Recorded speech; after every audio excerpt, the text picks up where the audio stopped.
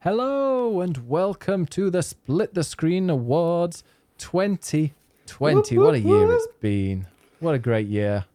What a fantastic year this has been. And we get to talk all about how great this year has been in this. Well, for I'm Biggest for Bennis, gaming at aka least. Yeah. Yeah, it's been mixed. And even that with gaming, it's been pretty mixed as well. Yes. But welcome, I'm Biggest Bennis, or Ben Ostwick. And if you I'm want Ed my real Nightingale. name. Ed, how are you doing, Ed? I'm good, thanks, Ben. I've just been busy making a Yule log. Not a euphemism. I beg your pardon. Well, I know I heard you forgot to turn the mic off, and I could hear the flush. Shocking. No, a chocolate cake Yule log, with a dash Chocolate of peppermint in the icing. So a nice chocolate mint cake. I've eaten half the mixture already, so I'm now feeling Oh. quite sick, but all good. Merry Christmas. Thank you, as I'm there trying to not to consume any chocolate or anything too bad for me. You're there talking about this peppermint chocolate. Who diets Oh, at Christmas? Come on, Ben. I don't know. Don't ask me. Anyway, we have, how many awards do we have, Ed, today? Because this is the Split the Screen Awards 2020. The Game of the Year stuff will be next week, Yes. next Thursday, which is New Year's Eve. Yep. Because it's Happy Christmas Eve, Yeah. Ed. It's today. Definitely today. It is today. Definitely today. We definitely recorded this live on Christmas It's not Eve. recorded. I don't know what you're talking about. Yeah, how many not recorded, streamed it. How many awards do we have today? We have 12 awards today. Some jokey, some semi-serious, and all based totally on our opinion. So these are only games that we have played. So we probably missed the load. So apologies in advance. But this is just our opinions of what we've played and what we've enjoyed. What Ed means to say is this is complete fact. The winners are the objectively Definitely. correct winners of those categories. If we haven't played a game, it wasn't worth playing. So there you go. So this is the official. We don't even need to put split the screen. This is just the awards 2020, the official only gaming awards that you need to watch or listen Yeah, to. this is actually the most prestigious gaming awards that you'll like in the world. Yeah. Galaxy, I'd go far as Yeah, absolutely. So Even for the debut. So we're talking about our how serious some of these are. Now, I am from England. I don't live in England, but I am English. Ed I am also English. is also English. Yeah, despite that accent, he is English. We are now going to look at the first category, which is the best depiction of Ingerland. Which I feel we are uniquely able to comment on. Yes, Being British. I feel like this is being British. We can talk about the best depiction of England. So yeah, this year has seen a few games that have got kind of things based on England, maybe not necessarily, England itself, but actually based on England. So let's reveal the first nominee. First one is Assassin's Creed Valhalla. Assassin's Creed Valhalla. Second one, Watch Dogs Legion. Okay, and then the final one, Pokemon DLC. The Isle of Armor Crown Tundra. They're the three. So obviously Pokemon not necessarily... Does it say England? I've not played it. No, so so obviously the game came out last year, but I'm still counting this because the DLC was this year. So it's still one of my most played games from this year. And it's set in the Galar region, which is very loosely based on the UK. It's essentially the UK upside down. So you start in the south, which is all rolling hills and sheep, which is very sort of north of England, small town, and you slowly work your So way. it's not Wales. No, not quite. Well, kind of, maybe. And you slowly make your way north to the very top, where you end up in Wyndon, which is basically London, which is where all the cool people are. It's where the story ends. It's where... Doesn't sound like London. No, it's like the best place to be. There's even a big sort of London Eye-esque thing. So, yeah, it's essentially the UK upside down, but the two DLC packs, well, one pack, the first is the Isle of Armor, which is kind of the Isle of Wight, which is small and basic and nothing really happens there, so quite authentic. Aside from the fact there is a dojo there and a fighting Pokemon that you have to get, which I don't think is particularly British, but fine. And then the Crown Tundra happens in the very south of the map, which is essentially Scotland. And it's full of sort of fairy tales and folklore, and it's snowing everywhere, which again is kind of Scottish. So the best depiction of England, one of these is Scotland, because that's going to annoy some people, Ed, if we give that. Okay, well, maybe we should have renamed this best depiction of Britain. Yeah, we're going to upset some people, I think, if we give Crown Tundra. Sure. I mean, it's loosely based on it. There are bits that are sort of similar to Britain. The one thing that annoys me is that everyone calls you mate, and that's just a pet hate of mine. I'm like, don't call me mate. I'm not your friend. Like, no. So, all right, mate. Everyone does that in England, apparently. Yeah. So that's the only thing I don't like. But it's a loose depiction, and it was gently British in a nice way. Nice. Well, I didn't play it. I played a bit of Pokemon and got bored and turned it off. Shocking. But we have both played a bit of Watch Dogs Legion, although I only started it a couple of days ago.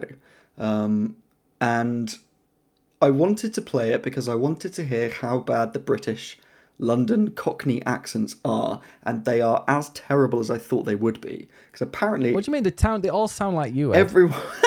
Please. You know, mate. All right, mate, how's it going, governor? Like, no one in London talks like that, apart from a very small proportion of people in, like, East London. Cab drivers. Yeah, like, you are more likely to hear, like, Italian or Chinese or American or, like, any other language or accent than a Cockney accent in London, because it's one of the most diverse and multicultural cities, and yet there is none of that in the game. I'm annoyed because I played it and I wandered around. I tried to look and find the place where I used to live, and I was like, no, it doesn't exist. There were a few places that I knew were kind of nearby, but yeah, the street I used to live in wasn't there, so I was very upset. However, I did feel like it definitely gave me a sense of Britain, and you could kind of navigate yourself around based on some of the some of the structures. Yeah. Although the Battersea power station, I didn't realise that was in central London. I haven't got that far yet. Oh yeah, it's closer than the city. Oh, okay, sure. Very No, like I stumbled on Buckingham Palace and was like, okay, I can go over Green Park, I can get to Piccadilly, I can go at Regent Street to Oxford Circus, and you can follow those landmarks and work your way around. There are nowhere near enough tourists. There are nowhere near enough people in general. The fact you can drive anywhere is a miracle. This is the future. They've all been wiped out. Yeah. Well, that's true. That's true. So it's a condensed version. I like you can find your way around by landmarks, but there is a lot missing. Soho is practically non-existent, which is basically the LGBT area, if anyone who hasn't been to London. Homophobic game. So it's clearly homophobic. And also just the salaries of people that you find is very strange to me. You know, there was one guy that I found who was like an 18-year-old games developer on over 100k. Sure. Someone else who was a 50-year-old investor on 17k. Someone else who was a babysitter on 9k. I'm like, you definitely cannot afford to live in London on that salary. So it's very mixed and very unrealistic. Do you think it's like a team of Americans that have gone over and been like, let's go and make a game about London? Probably. Well, was it American or was it made in Canada? Because it's Ubisoft. Yeah. I can't remember what we're gonna upset Scottish people and Canadian. No. So sorry, Wild. Yeah, Ubisoft Montreal often do it. I'm not sure if they were doing. Yeah, I can't remember which team it was. But yeah, they probably went to London and looked at some maps, but I don't feel like it really captures the essence of London as a city, unfortunately. Yeah. Okay, so this is the best depiction of England. We've got two that we're shitting on now. Now, the third one, let's hope this one is a good one, because we've got, Assassin's Creed Valhalla. Which I am yet to play, but from what I understand, it's basically a load of evil British people who hate immigrants. So that, to me, sounds pretty accurate. Yeah, pretty much. No, I'm playing it. It's great so far. Like, I literally just did the first 6 hours in Norway, went over to England, and I've been traveling around. Yeah, look, visually, obviously, you can't really compare it to England right now. And some of my favorite places I haven't been to yet. I do love the fact that, yes, they probably base, because Assassin's Creed teams do like to base a lot of things on real historical areas, maybe mythologies mixed in there, but they base it on, like there's a town in here. There's a town there, and I visited it, and it was quite a big settlement, and it looked quite interesting. I was like, I've never heard of this place. Like, I literally never ever heard of it, and I googled it, and yeah, there's only like 2,000 people now, but apparently it was really big. Well into the past when the Vikings when they were invading. So yeah, that was really interesting. It's actually made me kind of if I'm playing a game and I've got Google next to me and it makes me kind of search for things, I can tell that it's something that I really enjoy. And have you been Googling the history as well? Is the history accurate? A little bit. I haven't really got to many parts that are all about the history. Like, I've only played, since getting to England, I've played maybe 8 or 9 hours, and I've just been traveling around just kind of unlocking certain things and following the main quest. But yeah, none of the side missions or anything that's really like strictly based on history. Like there's a certain there's like a certain plot line that I'm doing at the moment where a king has been replaced, and I'm not sure if this is just in the game or if it's based on something realistic or not. Could quite well be. However, I am really excited about going up to Jorvik. But Jorvik is where I'm from.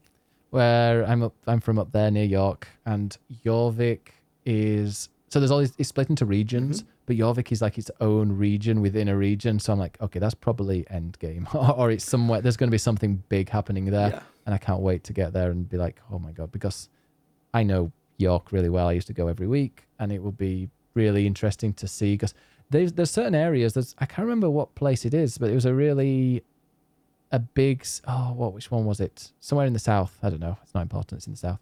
But they compared like the castle or the entrance to the city in the game and now, and like how accurate it'd been in both of them. Okay. And I really like that attention to detail. And I hope they did the same with York, aka Jorvik. I mean, it's a pretty. The only thing I would say is a bit weird is like the place where I am at the moment is kind of middle of England, and you can see the mountains, and the mountains looks like you're in Nepal.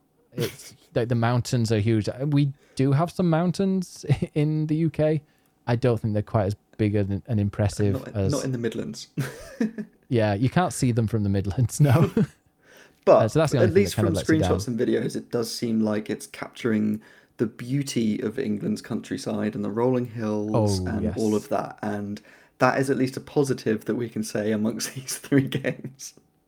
Yeah, it's I mean, as like a gimmicky one, I would have said like, yeah, Watch Dogs is kind of a gimmicky London, tourist central. You go there, have a wander around, go and see all the famous monuments. Pokemon's kind of loosely based on the UK, and then Valhalla is a really nice throwback. And I find it really, really interesting to go and see. Hey, this is what England is like, or was like. Probably is still hundreds of years ago. Yeah, well, Scotland I hear is similar. It's not moved on much. Sorry, I'm only joking.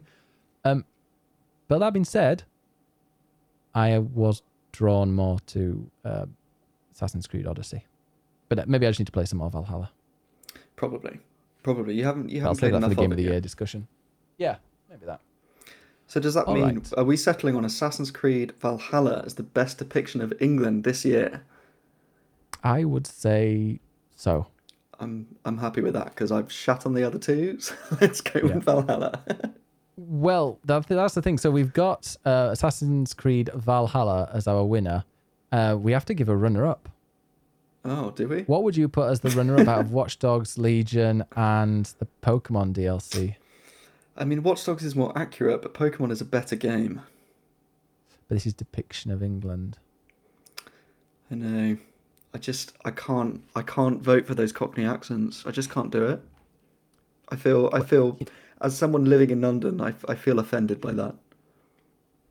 As somebody from the north, that's all they sound like to me. Wow. So I mean, maybe that is. Maybe you're just not used to it because living there. Maybe that. Yeah. It's like when you don't realize you've got an accent when you're growing up, and then you like. Yeah, but I definitely don't talk like that all the time. Thank you very much. Could you please do that from now on? I think. Right, for the rest of the stream, right, I'm just going to talk like that. It's like Janet Street Porter. No, it's not happening. Well, depiction of England rather than English people. What about? Well, yeah, Watch Dogs is only London, in which case Pokemon at least captures the whole Scotland. of England and Britain. So it's loose, but I enjoy it. Mm. Oh, it's a What's your runner-up. vote Let's for just then? do it. Runner-up, Watch Dogs. Yeah. Okay. Oh, Pokemon didn't even come out this year. And also the DLC that came out. What was Isle of Armor meant to be again? Ireland. Like the Isle of Wight, Okay. kind of. Oh, won't give them any. Yeah. Isle of Wight. Right. Fine. So okay, Right, this is going well. our best depiction of England is Assassin's Creed Valhalla, and runner-up Watch Dogs Legion. Okay, Congrats. next one is best backlog game. Which is basically just an excuse to talk about old games. Yeah, these are the best games that we've played, that we've gone through our backlog. Sounds so wrong, this. So we've had in our backlog and we've gone and played and finished. Get out of my or at least backlog, played a Ben. fair bit. All those games. I love playing backlog games. Just clean your hands after.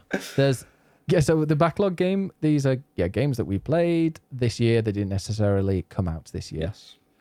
The first game is Fire Emblem Three Houses. And the next one is Final Fantasy 14. And There are quite a the few, other one. FYI, just to warn everyone. Okay. Quite a few examples. Yeah, okay. The other one is Gris Gris, or Gris. I believe. Gris, which means pig in many Nordic languages. Pokemon Shield is the next one. And do we have any more? There's more. Yeah. Ring Fit Adventure Lol. and Devil May Cry 5 or V. No, that's 5. just Metal Gear. There we go. That's it. 5. There we go. Okay. So, Where do you want to begin then? should we say the one that I don't think should win? Okay. Which is? Well, I mean, I've played all of these with varying lengths. Okay. I didn't like Pokemon. Shocking. I mean, I will say I played it a lot this year, but that's mainly because of the DLC. I did start it last year, and it is, after Animal Crossing, my most played Switch game. So I put a lot of time into that, trying to catch them all, which I still haven't actually done. So I've played it a lot this year. Have I enjoyed it the most? Maybe not. Maybe some of these other ones I enjoyed more, but it's a great game. Well, I will tell you how every single Pokemon game goes. You get your 3 Pokemon, then you set off, and there's some little thing. You then get to a gym, and there's a problem with the gym leader. So you help the gym leader out. Then you can go to the gym, and then you pass through it. Then they go, oh, go to this next place for their gym. Okay, you go to the next place, and on the way, there's maybe a meeting with somebody that you don't like, or it's whatever. Then you get to the gym, and there's a problem with the gym leader. Oh, they're up at the lighthouse. Okay, so got to go to the lighthouse, and you talk and solve the problem. So Ben, Then you go back. What you've done there is you've identified something called structure. Oh, it's all the same. They haven't even developed. Well, to be honest, Shield, they did do something real. They broke the mold. They had one specific area, I think it might be 2 in the end, where you can turn the fucking camera around. And apparently that is groundbreaking. Well, the DLC is completely like that, which does make it good. I mean, I will admit, Shield was the first Pokemon game I played since Blue. So for me, Same. skipped all the other ones because apparently it wasn't cool as I was growing up. And then I decided, screw that, I want to play Shield. So it was a nostalgic adventure, and I very much enjoyed that. If you want a nostalgic adventure, I lied actually. There was another one I played quite a bit of. Let's Go, the Pokemon Let's Go games. Very good. They try new things, which bloody hell, Pokemon trying new things. It's just unheard of. But they use red and blue, or no, it's yellow. I think it is, but it's from yellow counts first gen. Yes, I think it is, isn't it? 1 to 150, and you don't fight the Pokemon. There's a way of catching. You have to use your Joy-Con. I was really annoyed because I bought when it first came out, I bought a Switch Pro controller, and then they were like, just for Pokemon Let's Go, Mm-hmm. because it also had, yeah. And then, there's no, you must use your Joy-Con. You must use, I think it's just one Joy-Con as well. Of course. But actually, in the end, it worked out that worked really, really well. It was novel. You could see, this is the first time I think that you could see Pokemon just wandering around. That's pretty much what you went for. Yeah, Let's Go for me was much better, and it was a lot more promising. I was like, oh wow, if this is the new way that they're gonna learn, like they're gonna do battles, I'm all down for it. And then, no, here they go. Then they go to another gym. Oh, there's a problem. Fine. Okay, if you're vetoing Pokemon Shield, I am vetoing Final Fantasy XIV, which I appreciate is a strong move. And Yeah. I'm I don't vetoing know. that. Do we get one veto per round now? Well, we've got, what, 6 options here, so we need to get through them. Yeah. No, Final Fantasy 14, I'm okay with that vetoed. I mean, My the excuse reason for is that... you haven't played Shadowbringers. Exactly. No, My next- excuse for that is that Yeah. I've only been playing the base game, so I'm catching up. That's why it's very much a backlog game. It's something I haven't you don't- played until this year. I'm catching up. The Yeah. beginning is awful. It's boring as hell. I've done, Yeah. if you think Pokemon is boring, then Final Fantasy XIV is boring as hell. Let's call this a Realm Reborn, because next year Shadowbringers is going to win this category. Okay. I'm just saying that now. Next year, You heard when it you here finish first. Shadowbringers, they will win this category. So I'm vetoing that because it was boring. So I've slogged through it. It's knocked off the backlog, but it was boring. Well, So I'm vetoing I'm glad you it was that one. Okay, Gris. I actually played Gris the day it came out. It was pure coincidence. I was just looking at because I used to do a thing where I'd play on a Friday. I'd go into the Switch eShop on a Friday, download a game that looked cool, and literally that day Gris came out, and it had some good reviews. Downloaded it, kind of enjoyed it. Well, I did enjoy it. It was nice, even though it gave me a headache at one point. How long did you play it for? Because it's literally about 3 hours long. Yeah, I played the whole thing. Fine. Because I played it this year because it's on Games Pass. And I absolutely loved it. For anyone who hasn't played it, it's like a puzzle platformer game, sort of. And it's essentially about grief. But it's all very abstract, so you can sort of interpret it how you want to. It has stunning visuals. How many of them are there? Hand-drawn and sort of watercolor painted. The music is amazing. And it sort of, when that all comes together in this big climax towards the end, like it really hits you in the feels. And the end, it's 3 hours long. You can whip through it in an afternoon, and it's a really, really beautiful little game. Yeah, I don't think it did anything new. There are so many of these games where they go for the feels with the nice music and the nice art, and it's all about grief. Maybe I'm cold-hearted. You have a heart of stone, Ben. And I thought I did, but wow. Oh, no, it's just... I played that, and you know what game I preferred? I don't know, because I can't remember the name of it. Great. But it's... I preferred a game. I can't remember what it was. Oh, what was it? Was it? No, you might know this one. It's the one. It's all about. It's about grief as well. And spoiler alert: is it called The Island or something? No clue. You go through the 6. There's like 6 levels, and all the levels are based on the stages of grief, and you don't realize that really until the end, and it really hits you. I will find that, because otherwise this is going to annoy me. Maybe I'll add that to the backlog. Yeah. Fine. Your backlog is getting big. Now, Ring Fit Adventure, I have not played enough of this year. Same. I think a lot of people are saying the same. Because that was something I got for Christmas and had planned to do like all the time, and it hasn't made my top played games. I haven't played it enough. But I have played it a fair bit, and I'm still playing it now, which, you know, is a good thing that it still lasted me bit by bit throughout the year. Rime. Oh, Rime. Rime was the game. Oh, yeah. Or Rimy. I played Rime. That was good. Yeah, did that hit you in the feels at the end? I felt like Rime was better at doing it than Gree. See, I actually preferred Gris. Or Gris, so yeah. I kind of preferred it because it was a bit faster, but... Gris was shorter.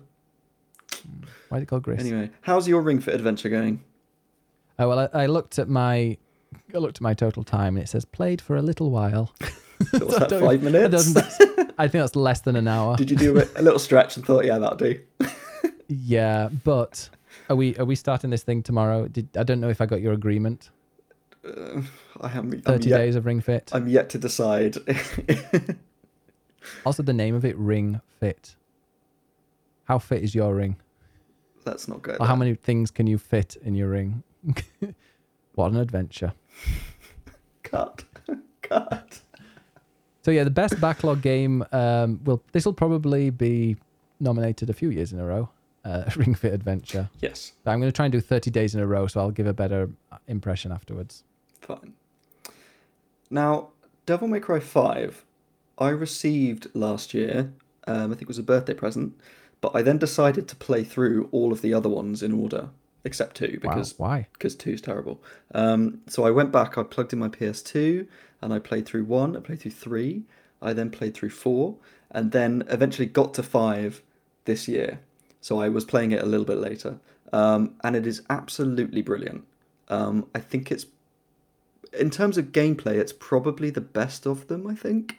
I think you can see, when you play them all one after the other, you can really see the progression of the battle system and how it's changed. And they've added in more and more bits and pieces to really make it a really intricate but accessible battle system. So that really comes alive, I think, in the 5th game. Story-wise, it's all right, but it's sort of... I think story and world-wise, I actually prefer the very first game, because it's had that real sort of gothic horror kind of feel to it, and they've moved away from that a lot. But it's got great visuals, great soundtrack. It's amazing to play. The only thing I didn't like was the design of the characters, because Dante has sort of got very old, and he just looks strange to me. Did you fancy him in the previous one? Yeah, And now he's a bit too old. yeah. Like Dante was hot, Yeah. but he had this sort of slightly anime kind of style to him, and now they've gone really like Western realistic, and he just looks a bit odd looking. So I was less keen on that. But it's a phenomenal game that actually I really want to go back and play again, because it's not too long, and it's just really great to play. So that was a great game. But I don't think Yeah, you I played it, right?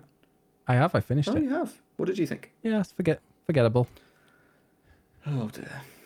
It was all right. I finished it in one sitting, and I finished it in like 5 hours. And like, I am really, if I play a game, I'm completely oblivious to what's going on. Like, if something that could be really obvious coming up will be like, oh my God, I can't believe that. I can't believe that. Like Rhyme, for example. Rhyme, spoiler alert, is like about the 6 stages of grief. I had no idea. I was like, oh, this is a nice new theme to this level. And then this one. And then there was like, there's the bits of, like FMV and stuff, or some kind of cutscenes that are that kind of explore that even more. I had no idea. And But so yeah, Devil you May only Cry 5 noticed that at the very end.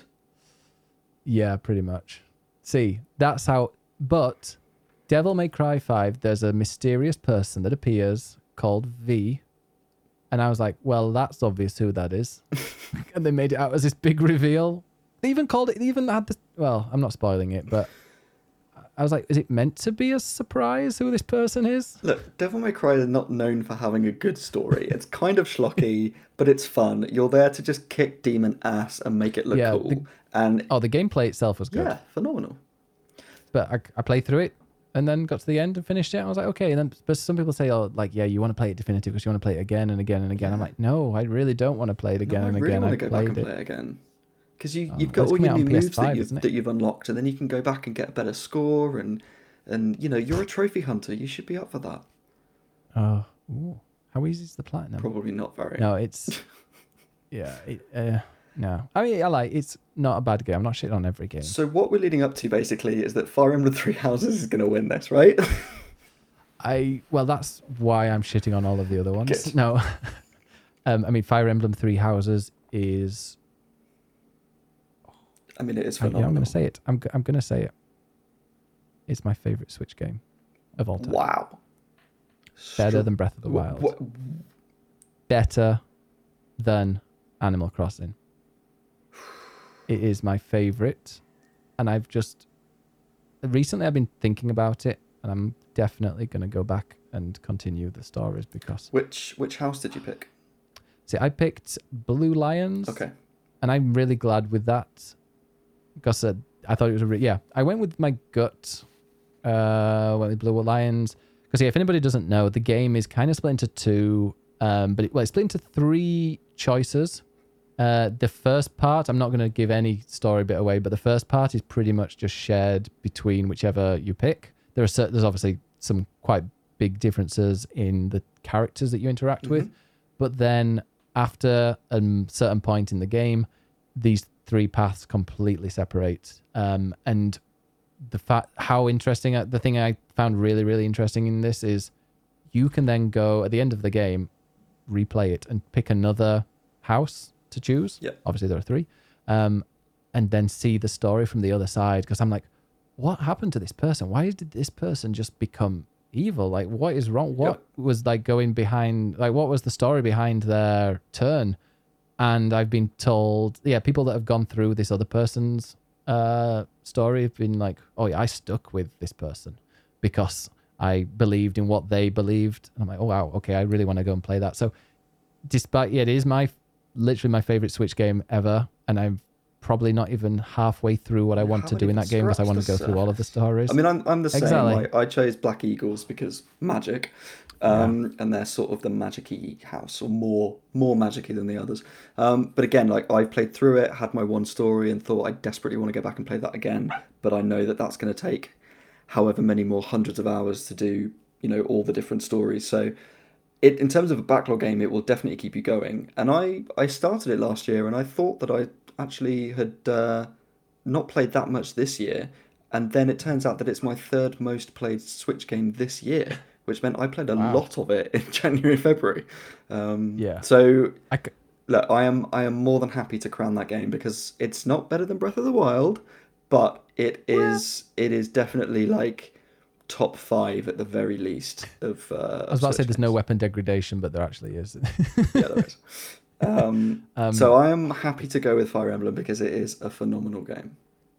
It really is. It's such a good story. Such an interesting story. So which one did you, sorry, I wasn't listening because the dog decided he wants to sit by the door and whine. Did you say you played through any others other than Black Eagle? No, just that one. So I need to go back and play it again. So it's still on the backlog. Yes. And the DLC was amazing. I haven't played that either. The DLC came out this year. That's another reason to get into it. The DLC, just too quickly before we move on, I know we're going to end up overrunning a little bit here, but the DLC for Fire, there's some that are very quick categories. The DLC for Fire Emblem, I hold something in a little special place in my heart because I was on the front page of Twitch streaming it and to like 8,500 people, which kind of was the start of this year's wild antics of Twitch. But like that, and also ruined all like the stat graphs because now everything looks tiny next to that one day. But it was really interesting because a lot of the battles had special conditions that others didn't. Right. So in the past, it was just like kill these people or kill this person. Yeah. Whereas this one, it's like, okay, you're doing this, but you're being chased. So you have to like kind of lead other people out of the way. I can't remember all of the other conditions, but I remember every single battle, they were a lot tougher, a lot tougher than the ones in the base game. But there were like these special conditions in them that make me think, oh, I want to see what this next Fire Emblem's going to be. If they're going to go down that route of, these battles are not just kill the enemies. You also have to deal with something else. Nice. Okay, well, I'm going to make an executive decision that our runner-up is Devil May Cry 5, just to piss you off, and let's move on to the next award. I played it to completion in one day because I was like, let's get this out of the way. But yeah, I am down for Devil May Cry being our runner-up. So far in the distance you can barely see it, but it's the runner-up. Shocking. Okay, shall we do the next award, which is next for award. best... we need to move this along. Which is for best music / score. Okay. So the best music's got I was about to make Final Fantasy VII Remake the winner already. Fuser. So we got Final Fantasy VII Remake. Fuser. Sorry, 1 second. Let me just go and let this whiny little shit outside. Don't you dare talk bad about Ati. I don't know why he's whining, but he's whining, and he needs to go downstairs. He needs a cuddle. I'll give him a cuddle. Ati. There we are. No doubt in about... right? No doubt in about 5 seconds. Oh, I've already... Yeah, look at me balding Final Fantasy VII all right, let's Remake. not jump the gun. Haven is the other one. Don't worry, I'm sure he'll be barking to get in a minute. So Final Fantasy VII Remake, Fusey. Oh, there we go, not even a minute. Haven. No Straight Roads. I think that's the other one. Okay. So tell me about Haven while I go and force the dog to remain downstairs. Excellent. So, Haven, I only played, or started playing a couple of weeks ago because it's on Games Pass. And it's this great little game about a couple who are stranded on this alien planet because they've run away. They're sort of star-crossed lovers.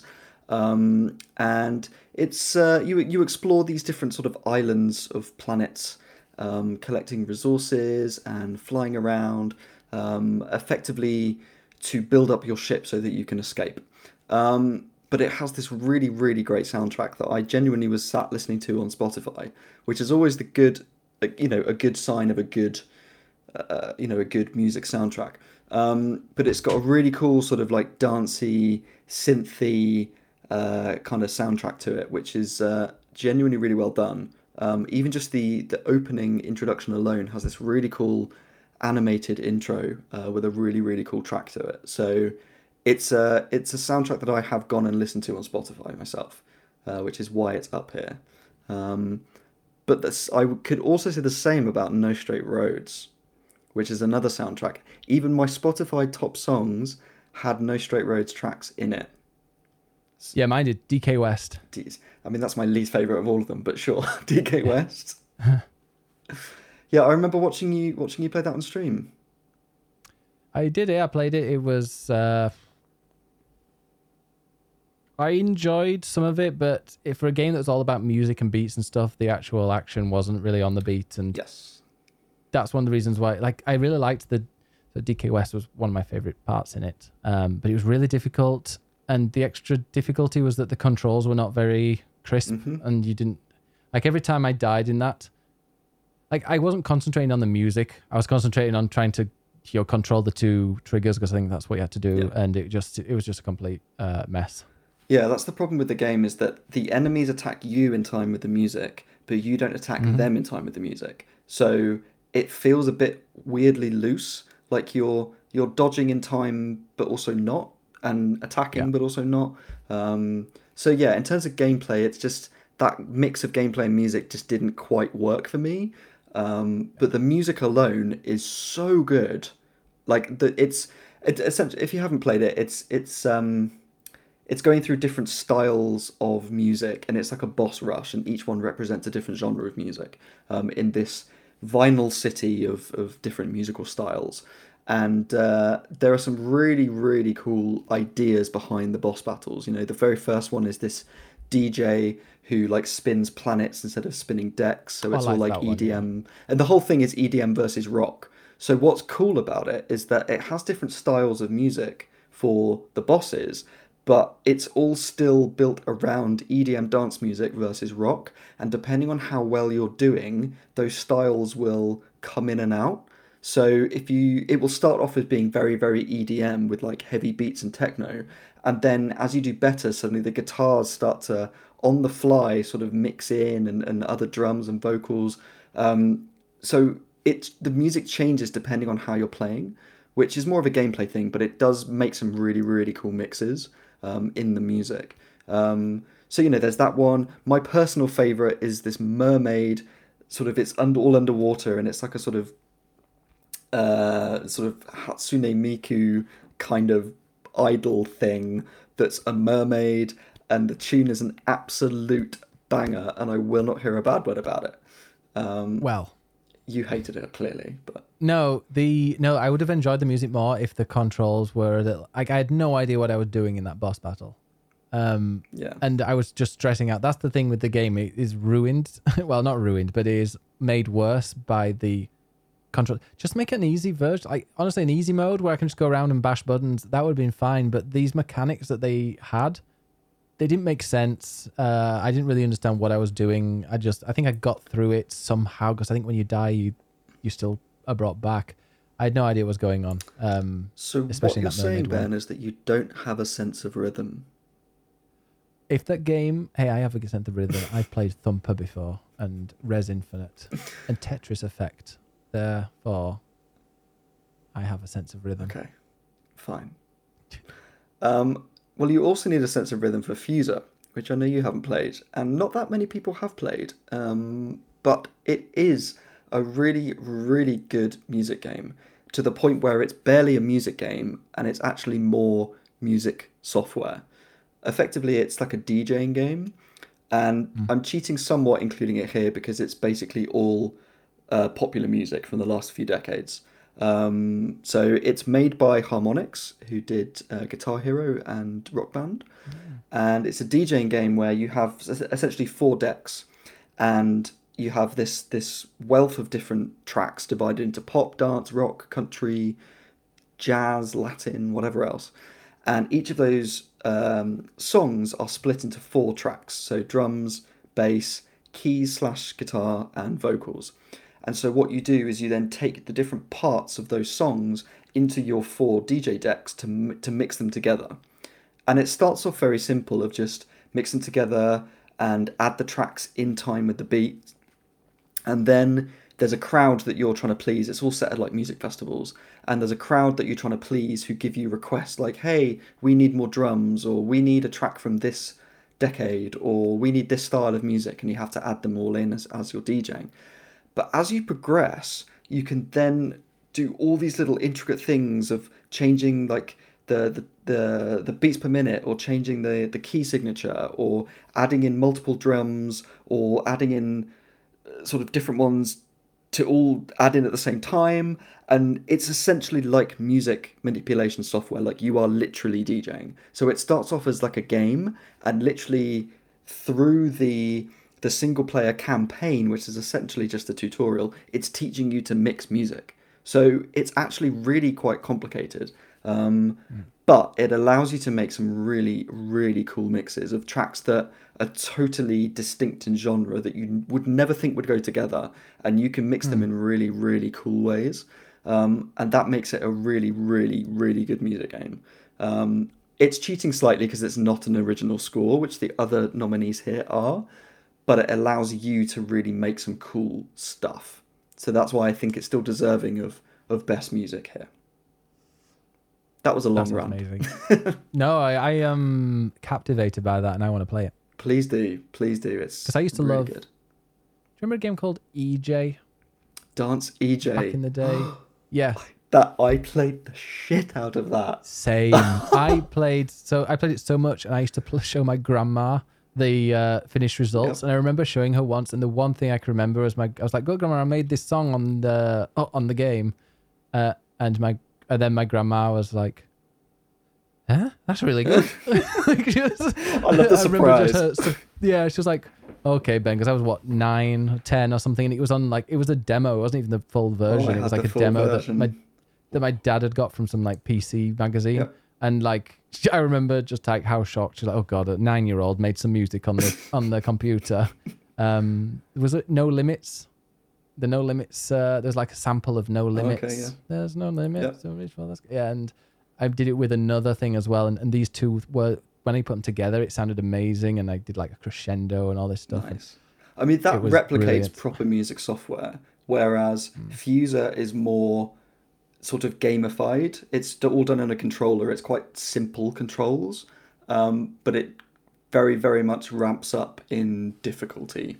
So it becomes a lot more complex to the point where I almost wish I was playing it with a keyboard instead. Okay. But it's all done through a controller, and it's sort of, you know, if you think Guitar Hero and Rock Band was essentially just hitting buttons to play other people's music, this is Harmonix taking things a step further into literally creating your own mixes and being more creative and not just copying other people's music. Okay, so the winner best music score is Fuser. Well, we haven't talked about Final Fantasy VII Remake yet. Oh, okay. Which I know you are going to want to talk about because I know you bought the soundtrack. So yeah, I played Final Fantasy VII Remake, and within 2 hours of playing it, I was like, holy shit, the music is brilliant. Because I knew the music from Final Fantasy VII Original because I played a fair bit of it. Haven't finished yet. Fair bit. But I've played... No, I got to the Temple of the Ancients, which I think is like not disc even one. disc 1, come on. Oh. Well, I got there. And so I knew the music, but I played like 2 hours, and I am a sucker for a good score in a video game. Like, it will transform it. That's one. Death Stranding Death Stranding didn't have the music, I'm not sure whether I would have finished it. I would have been, I'd have pushed through some of it. But like, it's so good. It made it Death Stranding one. It made it my game of the year last year. Music was up there, probably like top 2 reasons why it was up there. But Final Fantasy VII, yeah. So I was 2 hours in and was like, okay, I need to buy this soundtrack. And I could only find a soundtrack from Japan, and it was something like £67. And then I got it imported. And it's an 8 CD soundtrack. It's where is it? I think it might be downstairs because it's near somewhere where I can actually put it in. Oh no, it's here. Let me show you. I know this is a podcast, but yeah, listeners, you're going to really enjoy seeing this. So you'll all be able to. Audio description. In fact, you can't even see it, Ed, because you're you're not even on camera for me. So not even camera for you. But yeah, this is the thing. This box. Ben here, is now revealing some CD boxes. Yeah, not CD boxes. So this. Oops, why is my nude in there? No, joking. Then in here, yeah, we've got all the but it's like there's an art book in there, and there's a little jewel and all sorts. It's amazing, and I haven't listened to it yet because I don't have a CD player. Great. And I put it into the PlayStation 4, and it didn't recognize the disc. Oh, nice. So yeah. But I'm sure it looks pretty as a box set. It's a collector's edition, but I mean, if we're talking grand orchestral scores from the year, I think it's the best one. But another little thing is that this game. So my older brother, he is in his 40s. His favorite game by far is Final Fantasy VII, the original. He every time I talk about it, he'll just be like, "Have you played Final Fantasy VII yet?" Or have you finished it yet? And literally all his life, he has loved Final Fantasy VII, and he's actually playing the remake right now. I will talk about his response another time. But he, interestingly enough, when the first game came out, he loved it so much. He just told me today that he imported the soundtrack from Japan. So it's interesting how we've both done the same thing, but with the different versions of the game. But, it is beautiful. Listening to, honestly, luckily, this would have been my number 1 played song 100% on Spotify if it was on there, but I think it's the only streaming software that it's on is Apple Music, and I'm not paying for that. Nope. Just for this one album. But it would be like my number 1 played is Aeris theme or the Final Fantasy VII actual theme tune. Yeah. Because that is just... There's one bit, incredible. Just as a last point on this, there's one bit of music, I think there's one chapter, maybe chapter 9, I think. And I think it's where you're on the way to Wall Street. Do I mean Wall Street? Okay. I can't remember what it's called. Good. And you've got Aerith with you, and it's just this like really gentle kind of twinkling starts coming in, and it's just the most beautiful piece of music that I honestly would just listen to again and again if I could. Yeah.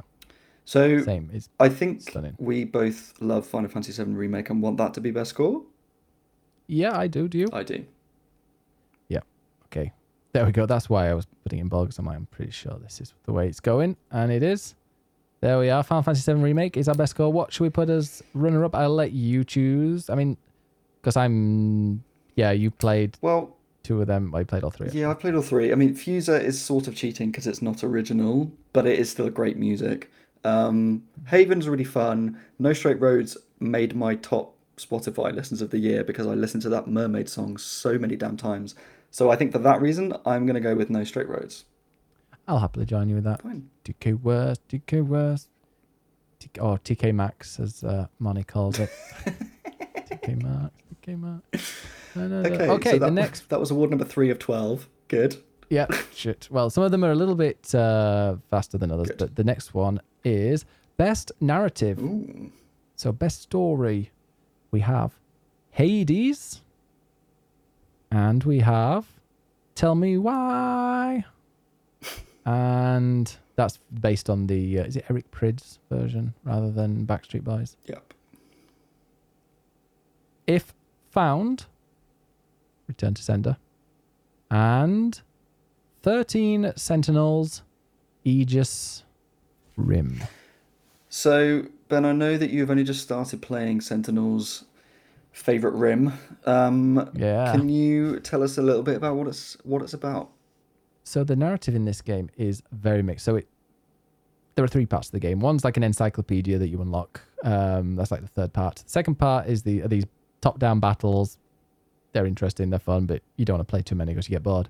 But the main part is just called the narrative. And it's based on... It's very sci-fi heavy with so many sci-fi references to real-life stuff. War of the Worlds, E.T., all of this. But it's set in Japan. It's kind of like a visual novel. It's like a visual novel with certain paths. You have... At the moment, I think I've only unlocked about 10 of these stories, but I'm guessing that there are 13 stories. Mm-hmm. And you progress through these 13 people's stories. They interlock, they interweave, there'll be people that you meet. The way that it's done in this is that it introduces characters quite slowly, so you're not getting completely overburdened, which actually what I thought would be like in Fire Emblem, but quite quickly you get to know them. Mm-hmm. They do the same here. So you choose somebody's story, you play... Well, right at the start, there's the prologues. Everyone has got a prologue, and you unlock maybe, let's say, 8 prologues in the prologue of the game, and it's just pretty much, this is how it starts, and then you go to the end, and then it's the prologue's finished for each of these, and they're about 10 minutes each.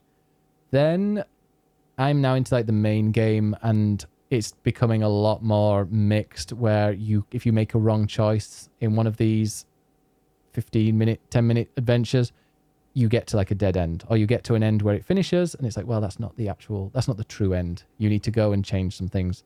Luckily, it tells you what you should do. Or it tells you it gives you a big hint to say like, hey, you should maybe go to your house at this point. And it's very complicated so far. Like me trying to because I am crap with names. I love games. God of War was great. Like there was like 3 characters in that. I like games that have so really few characters that I'm not going to wonder who they are. And because they've got Japanese names, my brain just can't quite grasp what they all are, because sometimes they'll call them by the first name or the second name or senpai. And I'm like, oh my God, who's that one again? And there's also 2 characters that have got pretty much the same hair. And I might have been 9 hours in before realizing they were different people. But so this kind of stuff does confuse me. However, when you're about to choose which one because you can do it in whatever order you want. There are some that get locked at certain stages, but you'll play as one character, as one little, 15 minutes or so. And then at the end of it, it'll finish, and then you can choose another one, but it tells you at the top, like, who, the last part of their story. And you're like, oh, okay, thank God. So it helps you remember. Okay. But the problem is, it's all split up, so it's not in order. There's a little bit of order to it right now. However, there's quite a lot of time traveling in it.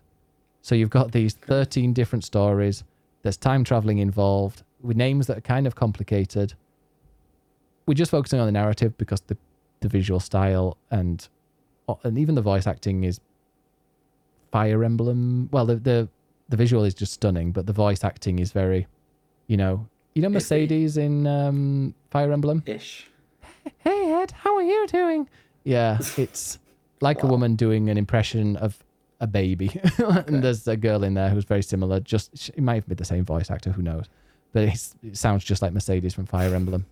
And yeah, the voice acting is a little bit iffy, but just the art style is gorgeous. But I know this is based on narrative, but I just think it's a really unique way of telling the story. The story's very gripping. That's what I was going to ask. This Rim game, does it do anything... I'm just going to keep saying Rim. The Rim, yeah. Does it do 13 anything... rims. 13 rims. Does it do anything unique or original? Because the other 3, I would argue, do. But does this? Yeah. Oh, yeah. I feel like that's the reason why people are calling it Game of the Year.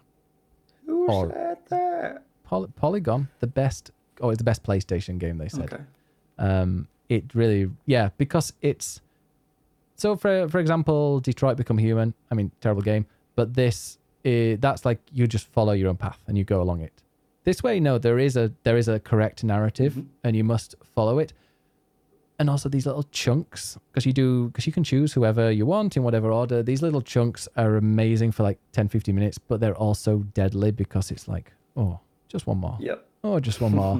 And I feel like every single one of these makes me go, oh, at like some point, and then I'm like, okay, why did that person do that? And then I'm going to go and check out this that person's story next to see why. And it's like when you get into a book and you just like, one more chapter because it's quite short, and you're like, and then suddenly you've finished a book in a day. Yeah, and I didn't. So I only recently got to the part where I realized that there were dead ends to these stories. I thought it was going to be a bit like Detroit, where you're making a few different choices, but it's just literally a visual novel that you're clicking X on to move to the next scene. But it's not that you do have to go back, and I find like repeating some of the same areas and changing some of the choices that you make you absorb the story a bit more. So it's easier to understand and easier to follow. I'm sure. Also, I'm only like 10 hours in. It does feel like longer because I've done so many of these little mini chapters and I've done quite a few battles. And there was the intro is really nice. But I've been told that a bit later on there is something, because this is when I stopped reading the Polygon article, because apparently there's something a bit further than where I am that shakes everything. But it's also got really, really cool references as well to sci-fi. Like there's pretty much you find a robot and you pretty much do exactly what they do in E.T. Like you hide it under a pillow, and then you're carrying it. It's like even its eyes, even it looks like it. And the big enemies in this game look like the monsters from War of the Worlds. And I've been told that there are loads and loads and loads of other sci-fi references that I haven't found or I haven't got to yet, which is really interesting. But this is the same kind of company. This is the same company that did, it's Atlas, but it's their Vanillaware. What else did they do? I'm gonna have to remember. Have a Google. I mean, I feel like that's enough rimming for today. They did. No, keep talking. Keep talking. I'm going to talk about If Found because I only played that this week and finished it, and I was tearing up at the end, properly crying, which for my cold heart very rarely happens. It's made by Annapurna Interactive that do a load of amazing narrative games, and I'm not going to spoil too much about the story. It's not super long. You could probably play through it in an afternoon. It's set in Ireland. And it's about a trans girl who comes back home to see her family. And it's about sort of her being or not being accepted by family and old friends and things like that. And I'm not going to say any more about the narrative and about the story because it's something you have to experience. It is ultimately uplifting. Yeah. It's a touch on the emo side, but it really touched me in a lot of places. Touches of places of the game that came out wrong. I'm sorry, got rimming on the brain. It's like it's just a really touching story, really heartfelt. But what makes it really interesting is the fact that it's told through a notebook or through like a diary with all these notes and drawings of what happens.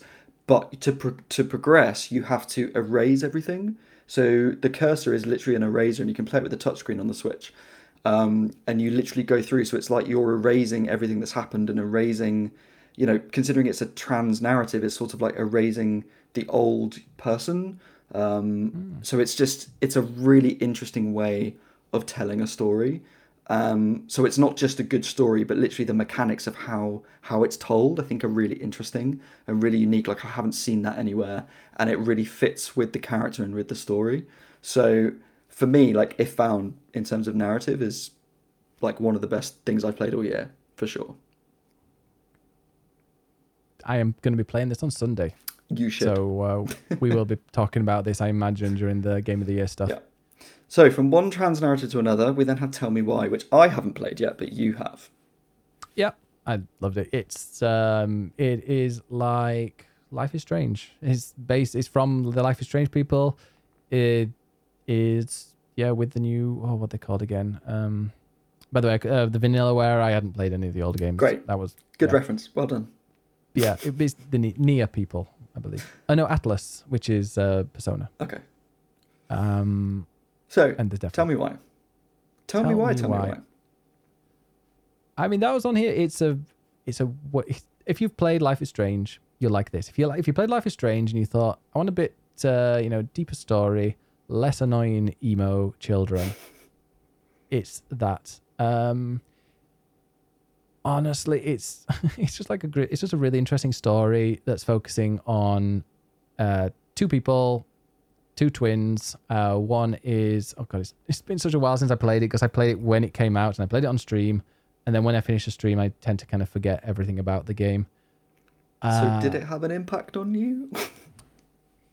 Personally, yeah, it had more of an impact on people that I was streaming it with, Okay. which had the impact on me. And it includes a trans narrative, but it doesn't just use that as the only story. There are other parts. It's mainly about a murder of somebody, and you're trying to work out why or who killed this person, that's kind of earlier on. You're trying to find out why this person did something. Okay. Hence the name. Tell me why. Tell me why. That's pretty much it is. It's a mystery game. I'm really bad at explaining this game. I'm not sure why. I think it's because it's been a while since I played it. And yeah, it's... I don't know if it's because I'm just tired as well. How does it tell the story? Or is it just a good story in itself? It tells it well. Like later on, you make some big choices. That was the thing as well. Yeah, you choose what to believe. So that a couple of times you get two choices, and it's like, well, who do you believe? Whose side do you believe? Okay. And quite near the end, there's a choice, and one of them is probably like the real one, and the other one is trying to kind of deny the truth to kind of lead, to just, bury it so you don't need to even worry about it. And I chose that choice. It upset a lot of people. And apparently no one else actually chose that choice. So that was interesting to see, how that finished. Okay. Tell me why the best narrative it is. Just go and play it and try it out. You're not going to have any issues. Luckily, it was one of those great games that came out as an episodic release, but you only have to wait every week. You had to wait 1 week for the next one. Yeah. So I waited, and we literally did it as it came out every Thursday. The community I played it with was excellent. I felt like the emotions in that were real. They used actual, they used a trans character to voice the trans actor to voice the trans character, which is nice to see. Absolutely. And it's got wonderful representation in it. When it comes to the narrative, though, yeah, it was very good. Okay. I wouldn't say outstanding, but it was very good. So let's talk about Hades then, because in terms of story, it's pretty simple. It's just escape hell. But I think what makes Hades an interesting narrative is the way that it's told, in that it is told through all these little bits. Every time you die, you go back to the beginning, because it's a roguelike game, but you get little snippets of conversations and story moments with different characters. So it really gives this sense of the Greek gods being this kind of family, with all these little in-arguments and in-jokes and things like that. So the actual story is very simple with Hades. But I think the tricky thing with a roguelike game is by design you're going back to the beginning again and again and repeating the same gameplay again and again, but it's randomized. And so that can make roguelikes quite disheartening when you die and you have to go back to the beginning or whatever else. And I think what makes Hades such a successful game overall is that because of the way it tells this story, it really weaves the story into that idea of death. So it makes death fun. Like, it's not a bad thing if you die, because you get to see more story as you go backwards again. Yeah. So while it's a simple story, I think that actually it's a really nice way of telling the story. It's quite intricate in these little bits, and it makes you want to keep playing it more and more and more. Yeah, it's nice for a roguelike to do that, because I'm a fan generally of roguelikes. Not a lot of them, but the ones that I've played so far, I really enjoyed. Dead Cells is currently probably my favorite, Yep. although Hades, I'm sure, will overtake it eventually. And that's the one thing I really like about Hades, is like the fact that there's a lore, there's story to it. It's kind of interesting. They've got quirky, it's all voiced as well, and they've got there's a nice bit of humor and interesting characters. And then you've got that nice codex if you've totally forgotten stuff. Yep. And I mean, the actual game itself, there's many things we can talk about it in positively, but when it just comes to narrative, I really like Hades, and I really like the story, and like the story itself makes me, I want to finish the game. I want to do a complete run. I haven't played it that much, so even though I bought it back in 2018 when it first came out, the alpha did. Yep. I'm like invested into in the story where I want to complete it and see what happens. Yeah. So in terms of our winner then, like Hades is mechanically interesting. For me, If Found has a great story and it's mechanically interesting. So I know you haven't played it, but I think my top pick from these would be If Found. Out of these, my top pick would be well, obviously I've played Hades. I've a fair bit of Hades. I've played through Tell Me Why, and I'm playing through 13 Sentinels. And I think if there's one game that I'm going to remember the story for, 100% is going to be 13 Sentinels. Because of the rimming. All right. So yeah, always on. Who wins? So I mean, no, I feel bad for Tell Me Why, because I don't know if it's because I'm tired as well, but I can't really kind of put into words why that was good. But it was very good. I wouldn't say it was outstanding. There wasn't anything that kind of blew me away. It was very slow, which I don't mind. I don't mind a slow game. In fact, some of my favorite games are slow games. Yeah. God, that sounds terrible, doesn't it? Yeah. I like. In fact, I've got some of my best friends. But slow games. But there was kind of some interest in it. There was a bit of obvious stuff coming up. In fact, it plays the whole Life is Strange bit where there's a mystery and you're not supposed to know what the mystery is, but you kind of know, and it isn't really a surprise when it happens. I feel like from what I understand, Tell Me Why is impressive more for its representation than it is for the story itself. Yeah, and you'd feel a bit bad for just saying it, but I don't want to just give it that because of the representation. The story itself, it will mean something different to different people.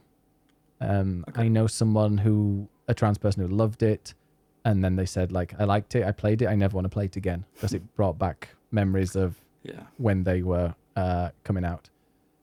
So, yeah, I mean, 13 Sentinels, If Found, I'm happy to give it to If Found, because I am only like 10 hours into 13 Sentinels. Maybe when I finish it, I'll be like, why did we give it to If Found? But you're going to play If Found at the weekend, and you're going to love it, I promise you. So, and you're going to play 13 Sentinels next year, aren't you? Yes, of course.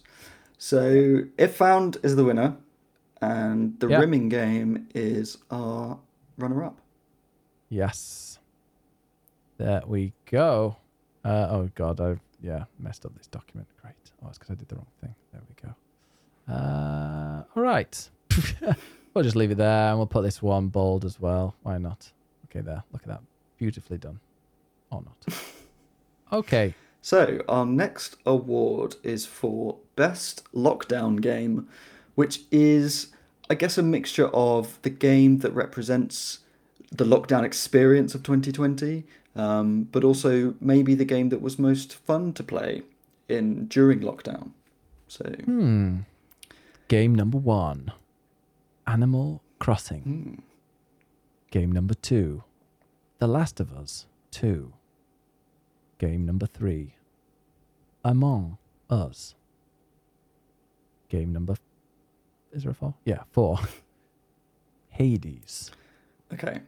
So Hades we've talked about, and it's super fun. I'm not sure if it fully represents lockdown. The Last of Us 2 is the most bleak and depressing game I think I've ever played in my life. And you finish it in like 15 hours or so and you move on. No one's going to play that again. 50? It was about 30, but all right. Oh, no, I said 15. Wasn't it? Oh, maybe it was 20, actually. I think I kind of scooted through it. So it definitely represents, I think, 2020 lockdown experience of being very depressed. But I don't know if that makes it award-winning. No, I mean, to me, I would eliminate Last of Us and Hades.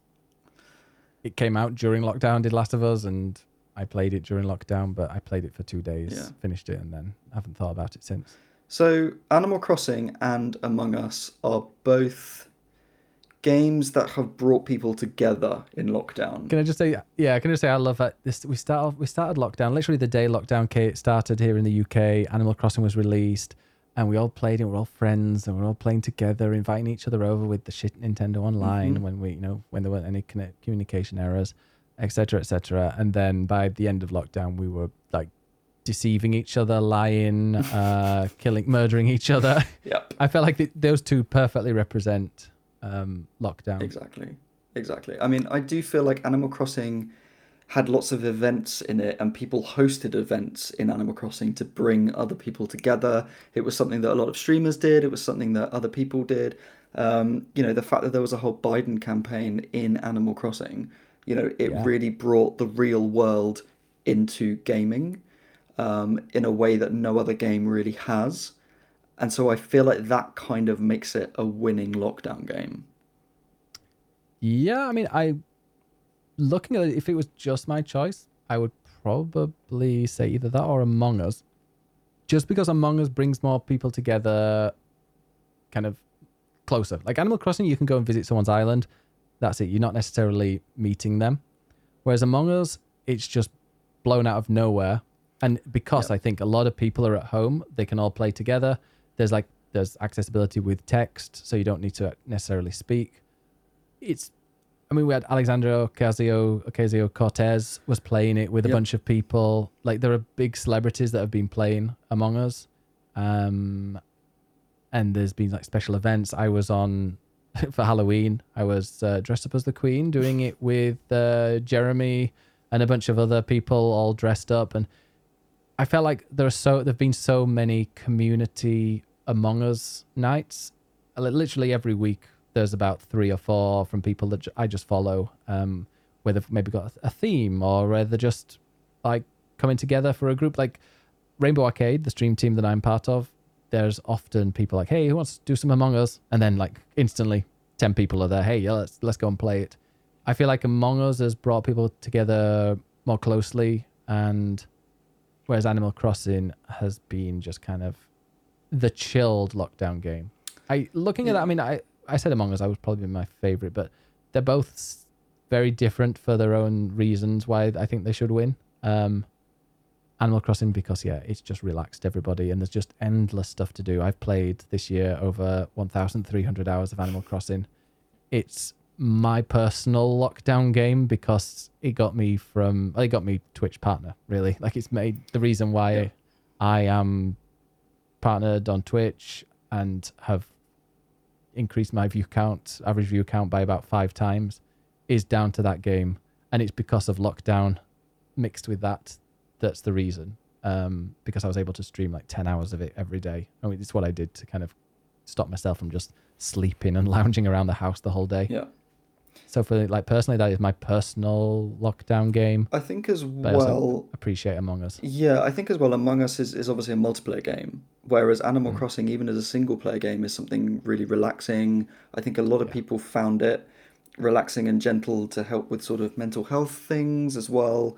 Yeah, I remember literally, I had it on the TV downstairs. I put a towel down on the beach, laid on the beach, it was really late at night, lay down on the beach and fell asleep, like listening to the waves on my own island, like washing up. Because when you lie down, it kind of dulls the music a bit, and you can just hear the slushing of the water. Exactly.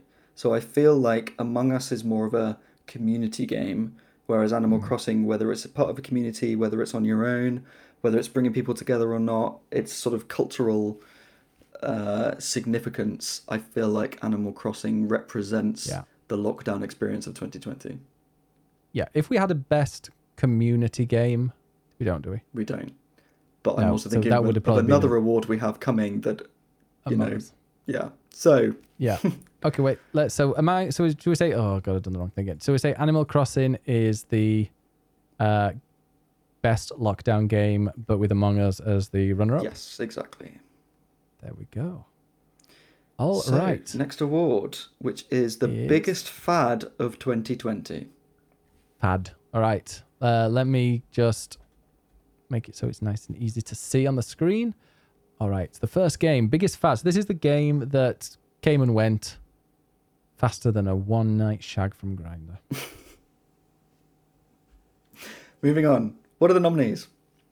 Nominees are Ooblets, Fall Guys. This is going to upset some people, I think. Yep. This award. Temtem. And Genshin Impact. Now, I'm going to get Genshin Impact out of the way first, because that is a game that everyone just saw as a Breath of the Wild clone, and it is, to an extent. Gameplay-wise for me, like, it was too similar to Zelda. I found it boring. There's not enough story to get into. And so the real draw of it is just this whole gacha thing of trying to get the characters that you want, which I have zero investment in. And I feel like I've seen a lot of people online going through saying, oh, I want to get this character and I'm going to spend all this money or whatever else trying to get the characters that they want at random. And it just seems like a fad to me. I don't feel like it's a game that I want to spend a lot of time playing. So I play Genshin Impact. I played it on, I want to say, PS4, and it was pretty glitchy. It didn't run very well. It stuttered quite a lot, and I enjoyed it. Actually, I enjoyed it a lot more than I thought it was. It was very polished. I only played for like an hour. Got to this big town or whatever. Followed the story. It seemed kind of interesting, it was not good. The quality of it was not good on PS4. Maybe they've improved it now. I'm sure they have. But then a few friends really got into it. So I was like, okay, I'll get into it. And like, okay, right, go and do the opening bit. And then when you've got a dungeon, because it's not fully co-op, it's only co-op, I believe, in dungeons or some other thing like that. So I was like, okay, go and get to the first dungeon and then we can play. So I did it all on PC. Runs really well. I liked it. Like what I played of it seemed fun. It didn't seem like it was doing anything. It's not a bad game. Yeah, it's for free. It's not bad. Exactly. They went to the dungeon. We couldn't connect because apparently when I first started, I hadn't clicked on a certain region it automatically defaulted me, I think, to the North American region. And there's no way of changing it. And the only way of playing with my friend then was to delete the game and start it a third time. Oh, God, no. And then I just deleted it from my PC and was like, fuck this. Yeah. I'm not that interested. It wasn't that fun. Yeah. Now, have you played Ooblets? No, but it was. I enjoyed watching the Twitch streams of it for the 48 hours that people played it. I mean, same. I barely saw it. It sort of came and went. I feel like people aren't really talking about it anymore. But it was a thing it seemed kind of cute. For a while. I think it was even shorter lived than Temtem. Now, we're going to get some abuse because some of these like early access. Yeah, Temtem is early access. Yeah, and it only has a story up to a certain point. And I know a lot of people love Temtem, but maybe in the future, Temtem will become this big game that everybody loves. And if we end up giving it to Temtem, we'd look very, very daft. But so let's not give it to Temtem then. No, exactly. We don't want to look stupid. I would say Temtem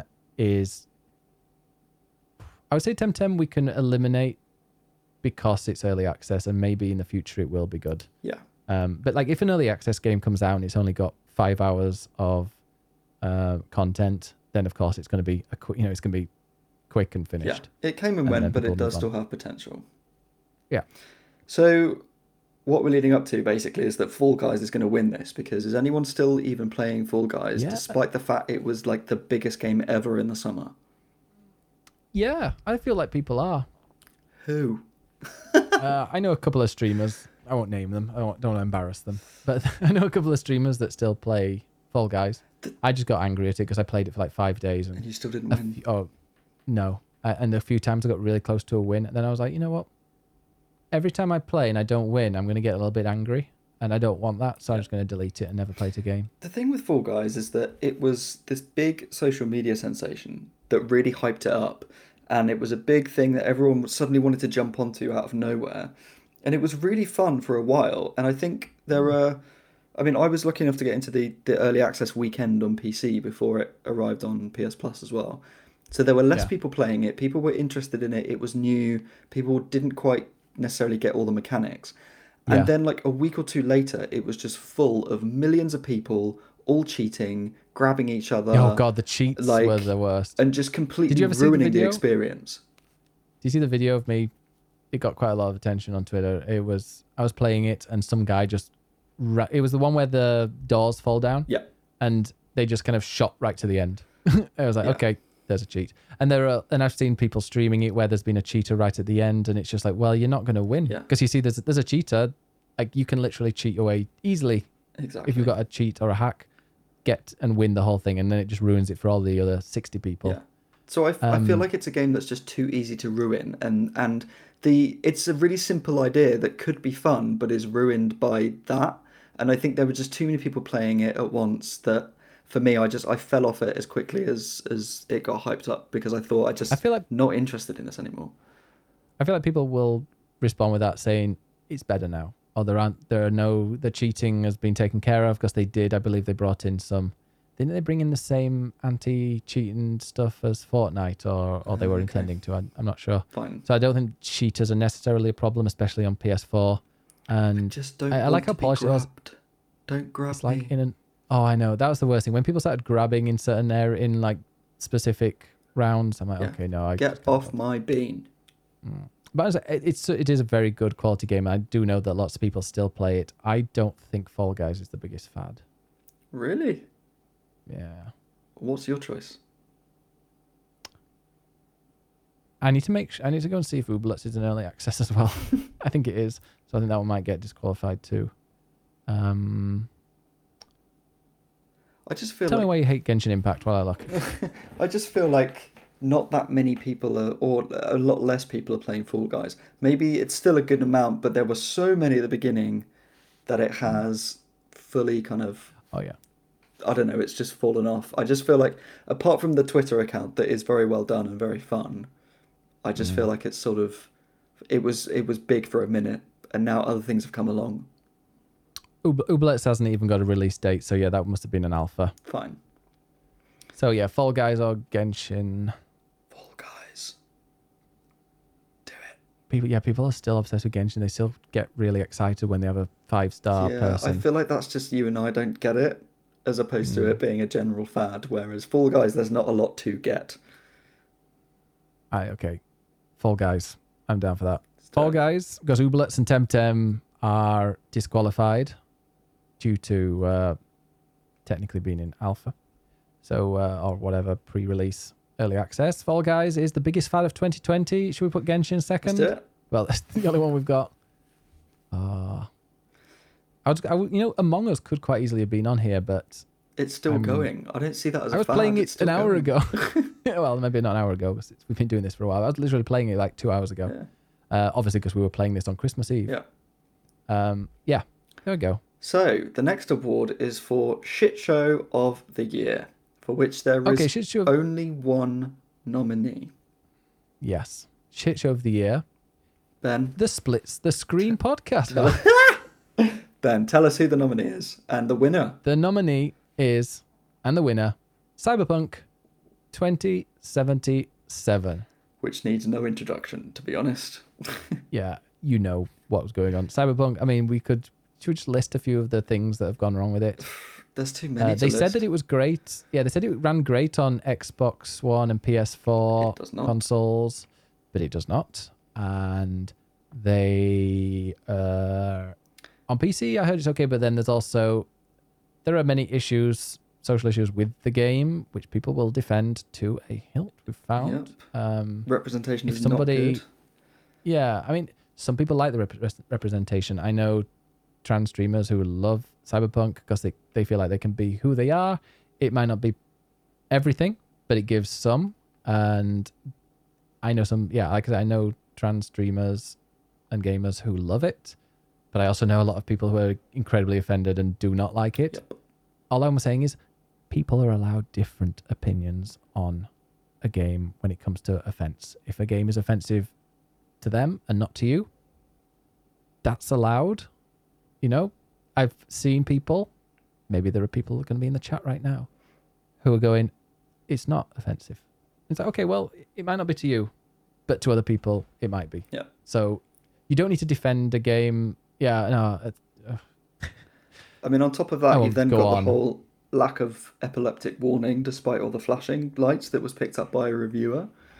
And they first said, well, at the beginning of it, it says there's an epilepsy warning. And then afterwards, they were like, oh, yeah, okay, don't worry, we'll fix something. Yeah. And then there was the whole returns thing where they said you can get a refund, and then Sony said no, and then said yes, but we're going to pull it from the store, which Yes, that was I the think big is one. totally unprecedented. I don't think that's ever been Yeah. done before. The only time it's ever been close was with Batman on the PC, but I don't know if that was the publisher pulling it or whether it was pulled from Steam, I want to say, or whatever, or Epic. I don't know The where it was fact released. that made like consumer news on like BBC and everything else, it was Oh, it was on the front national page of the news. BBC. Yeah. I think it's been such a high-profile shit show that I genuinely think there could be major changes in the industry because of it, in the way that reviewers receive review copies and how things are sent are released with or without however many bugs and things like that. I think genuinely it could actually make changes in the industry because of how badly it's gone. A lot of these bugs were apparently told by CD Projekt Red to Sony. They said, "Oh, we'll fix it with the day one patch," and they trusted them. IGN brought out a PS4, Xbox One review and gave it 4 out of 10. Yep. But I believe the reason that Sony pulled it from the store was because of this refund thing. Because Cyberpunk was like, okay, if you're not happy, contact Sony or Microsoft for a refund. And Sony was like, wait, that's not the way it works with us. If you've been playing it for quite a while, we don't give refunds. Which is, who knows? This might. Oh god, if this changed like Sony's refund policy, could be like, I want that 2 hour. I really want the 2 hour refund policy that's on Steam on PlayStation. Yeah. Because there'll be so many games that I can get a refund on. Exactly. Also, Call of Duty Modern Warfare I bought to play with a friend, and the day after went on sale, and I cannot contact Sony at the moment because there's too many people. They're like, we've turned off emails. You'll have to call us. I'm not calling you. Yep. But yeah, they need to sort that out as well. Be consumer friendly, Sony. That'll be nice for one day, for once. That'd be great if it did that. But yeah, I think that's the reason it was pulled from the store, is because Sony was like, fuck you.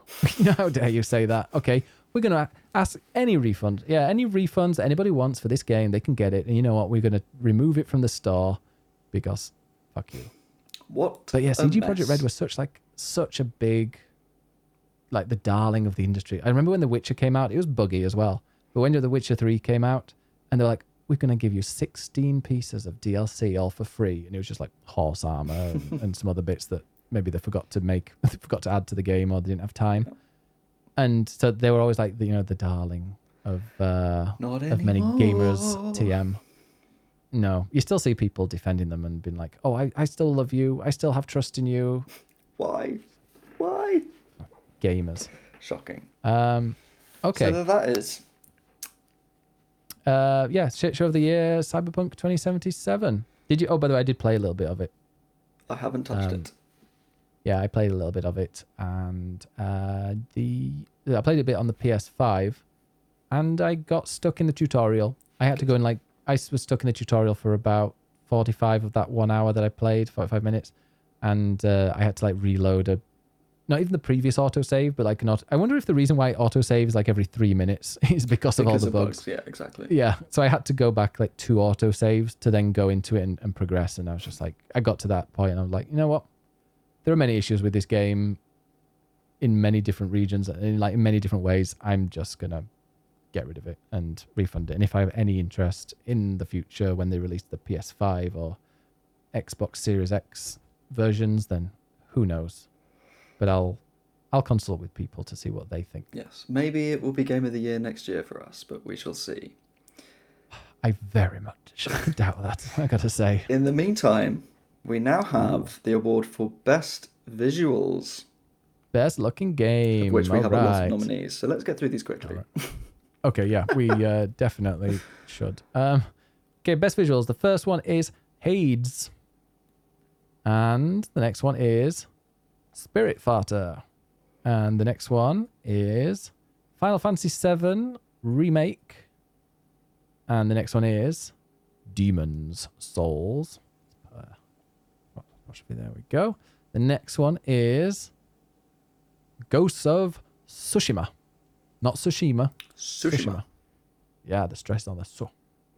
And the next one, the final one, is Microsoft Flight Simulator. Interesting. So, stimulating. Two of these are remakes, which makes them interesting in terms of how they've upgraded or, updated old graphics. Demon's Souls looks stunning on PS5.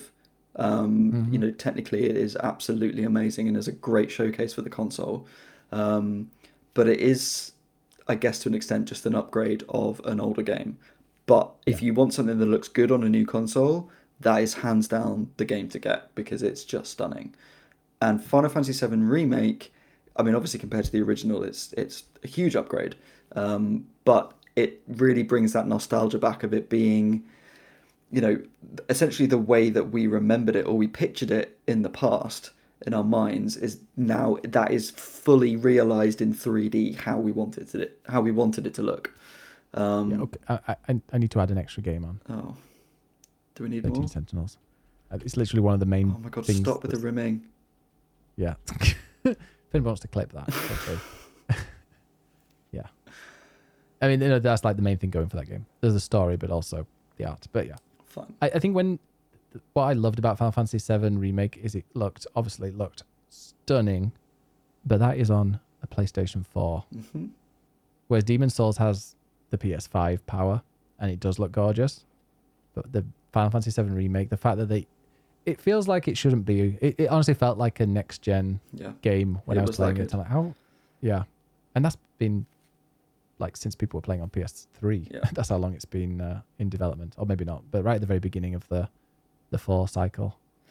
So we then have Hades and Spiritfarer, which are similar in that they are both sort of hand-drawn, sort of more cartoony visuals, but I think have a much more unique aesthetic. Spiritfarer is absolutely stunning. It's just a really gentle, slow-paced kind of game, but the animation in it, the way that everyone moves is so beautifully done. The fact that there's an entire action just for hugging people makes it adorable. And it's a very heartwarming and thoughtful game, but I think that the visuals really help to bring that to life and make it such an emotive game because of the animation and the hand-drawn style. So for me, that's why that deserves a nomination. And Hades, everyone is hot, so that's why. Yeah. I mean, there's a few of these games with very hot people. Yeah. Microsoft Flight Simulator, all the pilots. No, you can't see them. But no, Hades, I like. It's very much Supergiant. Like if you like Bastion, if you liked that, then similar kind of camera angle and cartoony style. I like Hades. I don't think it would come under best visuals for me. Interesting. I do enjoy the concept art and the character design a lot. But I admit other games here are technically more impressive. 13 Sentinels, Aegis Rim. Now that I'm going to mention this now after Hades and Spiritfarer because it's also a style. It's not necessarily like a really impressive, but you look at it and it's beautiful. It's very heavily anime. Like there's one guy that's always winking with his face kind of open, and a little bit literally looks like that. And I was like, that's the reason why because I said earlier there's two people that I can always get confused with. Yeah, one of those is the one that does the wink face. He always stands there with his eye winking. But like the actual style is like a comic. It's all beautifully hand drawn, and the characters move around in like it's like being in an anime. And because you're going and you're experiencing different like chapters, it's like pretty much like reading a manga. Sorry, not reading an anime. What am I talking about? Reading a manga. I mean, the visuals are so good that you can't tell the characters apart. So only for 2 of them. But I mean, there's not a single game that I've screenshot more than this game, and I've sent you many of them. And didn't I? You have, yes. Yeah. So yeah, but they're also completely different. So there'll be one where there's 2 people and a giant robot has collapsed right in front of them, and then there's one where you're in the middle of a war and it's all fire. So there's just so many different. It's not just like the same thing again and again and again. Whereas Hades, the opening areas seem very similar. And like Final Fantasy VII Remake, it's very industrial. It's quite similar, but they've got a theme. Whereas 13 Sentinels, the stories fly around all from the future to a war in the past, but yet the style stays the same. But they are from completely different areas and different. Like you've got the same style, so they use the same art style for a spaceship in the future as they do for a middle of a burning village or city in the Vietnam or in World War II. Okay. So it never feels out of place. It is a gorgeous game. I will play it. I promise you, I will play it. Yeah. So should. Microsoft Flight Yes. Simulator. That's actually quite hard to say. I guess is obviously very realistic, but is more of a technical showpiece than anything. Masterpiece. Microsoft Flight Simulator. I've played it because I do. The Jet Streamers podcast is on a little bit of a pause right now because I'm waiting for it to come out on Series X, which will hopefully like coincide with me actually getting a Series X. It's gorgeous. Like I'm playing it on a 1070, so my PC is struggling like hell. It feels like a game that, you know, for a future generation. It doesn't. I'm not gonna get a Series X until I see how Microsoft Flight Simulator runs on it, because they might go, it runs like trash. Because it's so demanding. In fact, I have to now. I play Microsoft Flight Simulator. Oh, I stream it or I record the flights, and then I do the podcast with the flight over it. Check out jetstreamers.fm if you want to go and see any examples of this. Plug. Yeah, it's stunning, but like it just looks real. Like I played it on low settings at one point because I was streaming at the same time. It was good, but then I put it on medium. So I'm only playing this on medium, and it is just like certain. It just looks real. Like you look like you are genuinely can see in full 3D all the places in the world that it's going to. Obviously, there are some glitches that get shown elsewhere, but it is photorealistic. And one of my dreams as a kid, like the ultimate game, would be a world sim where it was like the entire world, and you could just walk around. Then you obviously there was no like cheating, so you could go to an airport and like take a flight somewhere, and you know, just like real life, but without having to actually go outside, like typical gamer. And this is a part of it that is just is really feeding that kind of urge that I had, and just being able to fly absolutely anywhere. You want to see what the pyramids are like? Cool. You want to see where the pyramids are, like in relation to other, like to Cairo and all the rivers and whatever. You can like literally go anywhere in the world and see what it pretty much looks like, and they're just in like full 3D, and you choose where you go. It looks gorgeous. Impressive. Yeah. So I feel like amongst the nominees here, we've got some that are more technical, some that are more artistic, but the last one that we haven't spoken about yet is Ghost of Tsushima, which I am yet to play, but I feel like it's probably a mixture of both. It looks to me like technically it's beautiful, even though it's on last gen, but the whole style of it, the sort of Kurosawa kind of film feel of it, just looks stunning. And as much as I'm yet to play it, gameplay wise it seems like it's a bit of a 7 out of 10, but visually it looks just gorgeous, and definitely for me stands out this year. And they have a photo mode where, like, with moving backgrounds, which I think is one of the first times, like, you can choose the color of leaves that are passing through you in the background. Wow. I don't know why, because the screenshot's not moving. As far as I'm aware, PlayStation don't allow moving backgrounds, but it's like of screenshots. It is definitely very artistic, very stylish. They are going for style over substance, but that's not what we're talking about. We're talking about best visuals. Yeah, it really, really is a gorgeous game. And what was the name he said? The Kurosawa. The Kurosawa. That is like you could play the whole game in that mode, and they've gone into such depth that they like speed up the wind, so flags flap twice the amount it normally does, and there's obviously the film. It's not just film grain, but the actual game itself has changed when you go into that mode. It's really, really in depth. Yeah, I mean, and it's probably got the best photo mode. I want to play it just for the visuals, to be honest, just to live out that wuxia fantasy of crouching tiger and the leaves and the wind. Like I need to play that game just for that. They released a PS5 patch and made it 60 FPS with 4K. Well, now I have to buy it. And I'm probably going to play it before we do the Game of the Year podcast. Okay, noted. So I'll be talking more about the gameplay, because the gameplay was interesting. Like the story, it's slow, but it's no slower than like an Assassin's Creed. So okay, fine. Yeah. So I think for me, it's between Ghost of Tsushima and probably Final Fantasy. What's your choice? Yeah. I would also put Flight Simulator in there. because it's just a technical masterpiece. But But did they all, that, like did all that three excite you deserve it. visually? Oh God, it did. I flew to my grandma's house, which is apparently a two-story flat. Yeah, it's not completely accurate, although they are releasing a UK accuracy map update very, very soon, which looks incredible. Okay. So you can actually fly around the UK with accuracy. And that's what they're doing. They're constantly adding it. Like they added a Japan update in line with, it wasn't the Game Awards, it was, what was it? Tokyo Game Show. So like when Tokyo Game Show happened, they released a Japan pack where it went to real detail with a lot more airports, a lot more accuracy because it's still pretty accurate, but there are obviously some mistakes.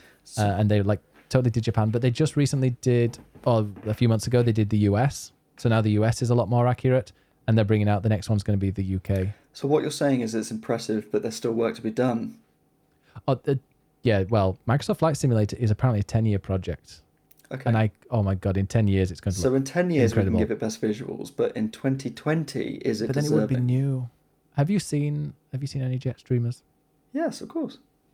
Did you look at the ground and go, wow, look at that? I was listening intently to the guests. Podcast version. Oh, okay. I like Microsoft. Okay, I'll permit Ghost of Tsushima and Final Fantasy VII to be the top two, but honestly, Flight Simulator is breathtaking, and it is a technological masterpiece that they've managed to do it. And I honestly can't wait to see what it's going to be like in 10 years, because if they are improving it and they do go for pure accuracy, and we've all got these incredible machines that are able to load it in with, because I turn off like cloud and because it nearly breaks my machine every single time I play it. And I've got it needs upgrading, but I have a decent PC, and yeah, just with all like the cloud and like as the sun's setting, I haven't even tested some of the visuals in that would make it look amazing, because my PC might set on fire. That's don't do that. Don't do how that. good it is. No. So Ghost of Tsushima top, Final Fantasy runner-up. I'm throwing that out there. Let's get this moving. I am 50-50. Like Final Fantasy VII Remake is gorgeous. It is. And it's on a PS4. It is. Like Ghost of Tsushima was also on a PS4, but it was more style. Yeah, I feel like Final Fantasy is tickling a nostalgia nerve for me, but Ghost of Tsushima, as being a new game, I feel like tips it out. Yeah. Ghost of Tsushima, one of the other reasons is that there's a bunch of very, very ugly surfaces in Final Fantasy VII Remake. Like the door. True. That door of that place that you go into. That door of that place. Yeah, it's ugly. It's in cutscenes. It's like a motel you go to, and there's the door of the motel, and there's cutscenes outside this door, and you go into this door many times. Yet for some reason, it's in like the lowest resolution. I have no idea why, but you see every now and again in Final Fantasy VII Remake, you will see like surfaces that are just. You look like, is it meant to load in or what? And it never does. So we hate the door. Ghost of Tsushima. Ghost of Tsushima wins. Done. Yes, because of that. Because of a door. Yeah. Okay. So Ghost of Tsushima is the winner, and Final Fantasy VII Remake is the. Well, let's just make that bold. Is the runner-up. Right. We still have 4 to go. Okay. Well, let's try and whiz through. We can do these quickly. The next one is for best remake / re-release. Okay, and the best remake re-release. The first one is Final Fantasy VII Remake. Not that we're predictable. Demon's Souls. Get the, I believe it's that. Yeah. And the next one is Persona 5 Royal. And we have Resident Evil 3. And we have Mario 3D All-Stars. And I'm going to add one more. More. Just a quick one. It's Spider-Man remastered. Yeah. Oh, that doesn't. Because I played a bit of that. It's a remake. I know, but I'll probably eliminate that straight away. But Spider-Man remastered, they for some reason brought in a brand new actor. Someone said it's to do with money, and I have no idea why. Not sure why the game needed remastering. It does play very, very well, I got to say, on the PS5. It's a fantastic game, probably my favorite PlayStation exclusive of the last generation. But Yeah, it's like, and they've more used Miles haptic Morales feedback. though that we're interested in. Yeah, Miles Morales is a much more interesting story, and Yeah, it's nice and short as well. Although remastered is good. But yeah, fine. Spider-Man Remastered is a great game. If you were about to buy Miles Morales and you haven't played Remastered and it's only like $20 more, a very, very, very, very worthwhile extra spend. Fine. I threw Mario in here, but I'm going to eliminate it because in terms of best re-release or remake, they did absolutely nothing. And it was the most pointless game for me to buy. I already have all three in a box on my shelves. I can play them all already, and yet here I am spending £50 to play all three games all over again. The only thing that's different is that they look HD, which is very strange for Mario 64. There's a very odd thing where at a certain distance, if Mario is moving, suddenly he's like half the polygons that he should be, which originally in standard definition and slightly blurry graphics, you would never have noticed. And now it's Yeah. this really odd thing where it's like, where's half of Mario gone? Like, it's really odd. So it's the most pointless remake because they've added nothing new. And Yeah. yet I still You're got going to give it to me, suckered aren't you? into. I'm not giving it to you. We swap You in. may borrow it. Yeah. Oh, well, there I we want go. it back. It's going on eBay in like however many years when it's definitely not worth anything. Because for some reason they're stopping production in, well, they'll stop in February or March when they decide to just plonk it all on a virtual console on the Switch. Yeah. Resi 3, what did you think of that? Well, I haven't finished it yet. But it's I'm only short. like How have 2 you not hours from finished it. it? I know it's, okay, the reason is it was some kind of bet. I can't remember if it was a bet, not bet, but like some kind of stream requirement where I needed to play a scary game, and I played Alien Isolation. Yes. And after And you hated it. 3 hours of pure torture, Moni and Gemma very kindly gifted me a copy of Resident Evil 3 and said, play this. We can't watch you torture yourself anymore in Alien Isolation. And then I went to play Resident Evil 3, and it's so weird because, like, yeah, they're both horror games, but Resident Evil 3 is not scary. I didn't find it scary at all. It's just jumpy, I guess. And even then, I'm like, oh, the odd little jump.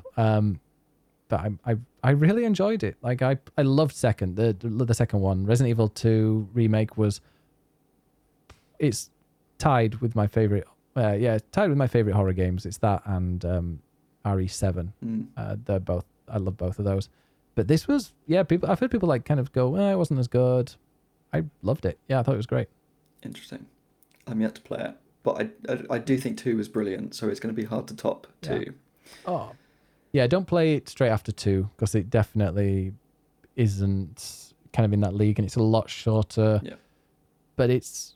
I was watching. I think it was Justice Kazi, a streamer, and he was also going like, I actually really like this. It might have not been him, so don't. I'm not going to guarantee, but it's somebody who loves horror games and was like, yeah, it was actually pretty good. Yeah.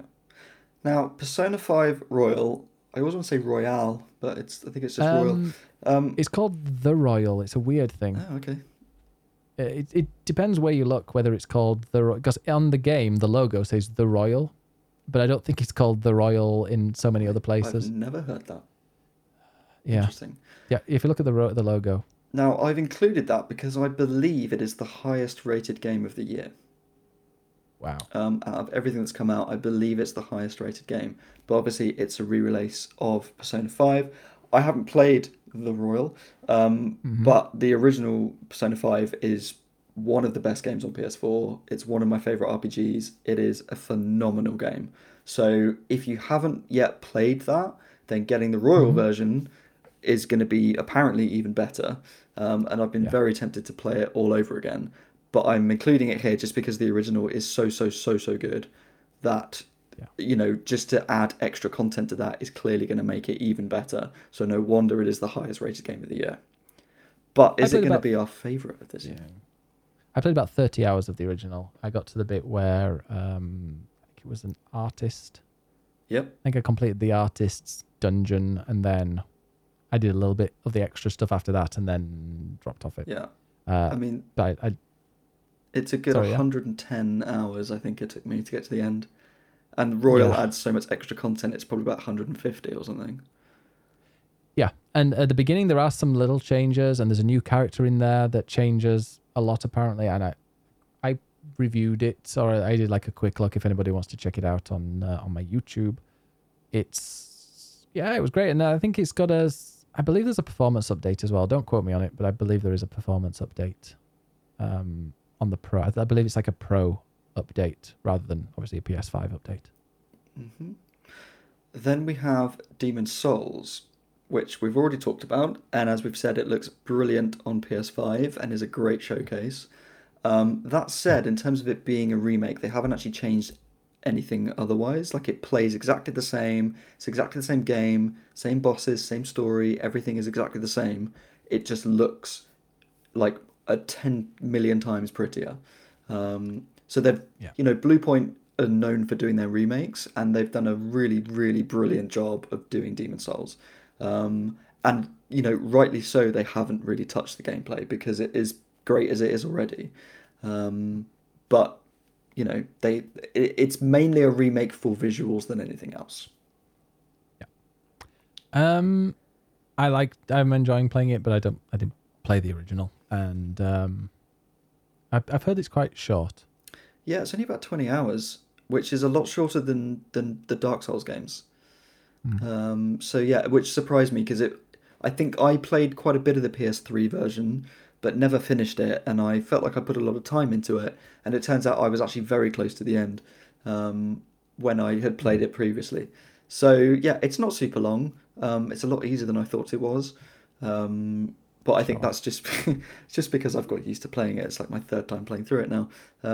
So I've got into it and I understand it, and it's great. But in terms of a remake, it's a visual upgrade, and that's it.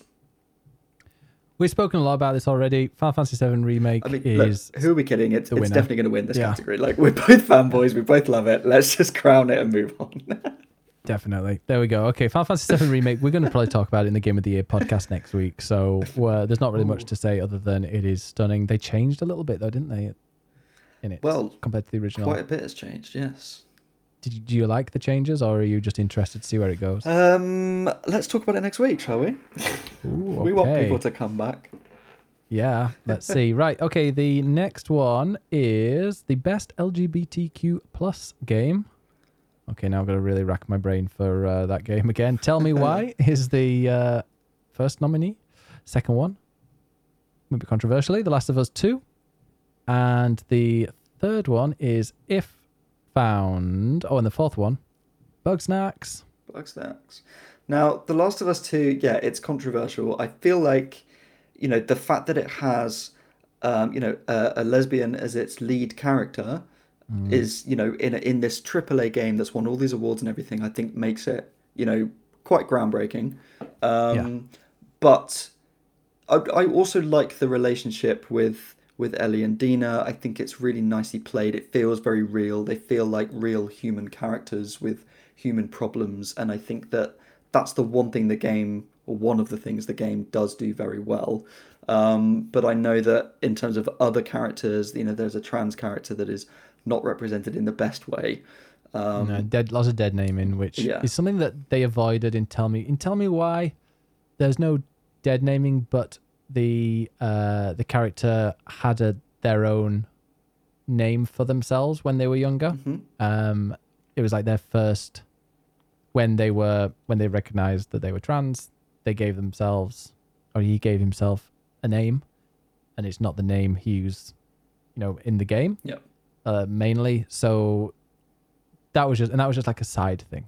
Whereas, there's a certain time in The Last of Us 2 where you're playing this trans character, and it's just there's all these people that hate this kid because they are trans and shouting the dead names, and it's just it's overdone, and it's a plot point, and it doesn't need to be a plot point. Yeah, exactly. It's like when you watch a TV show from the 90s, and every single gay character is there because they are gay, and there's a story of like, that person fancies them, and that they don't realize they're gay, and it's just funny apparently.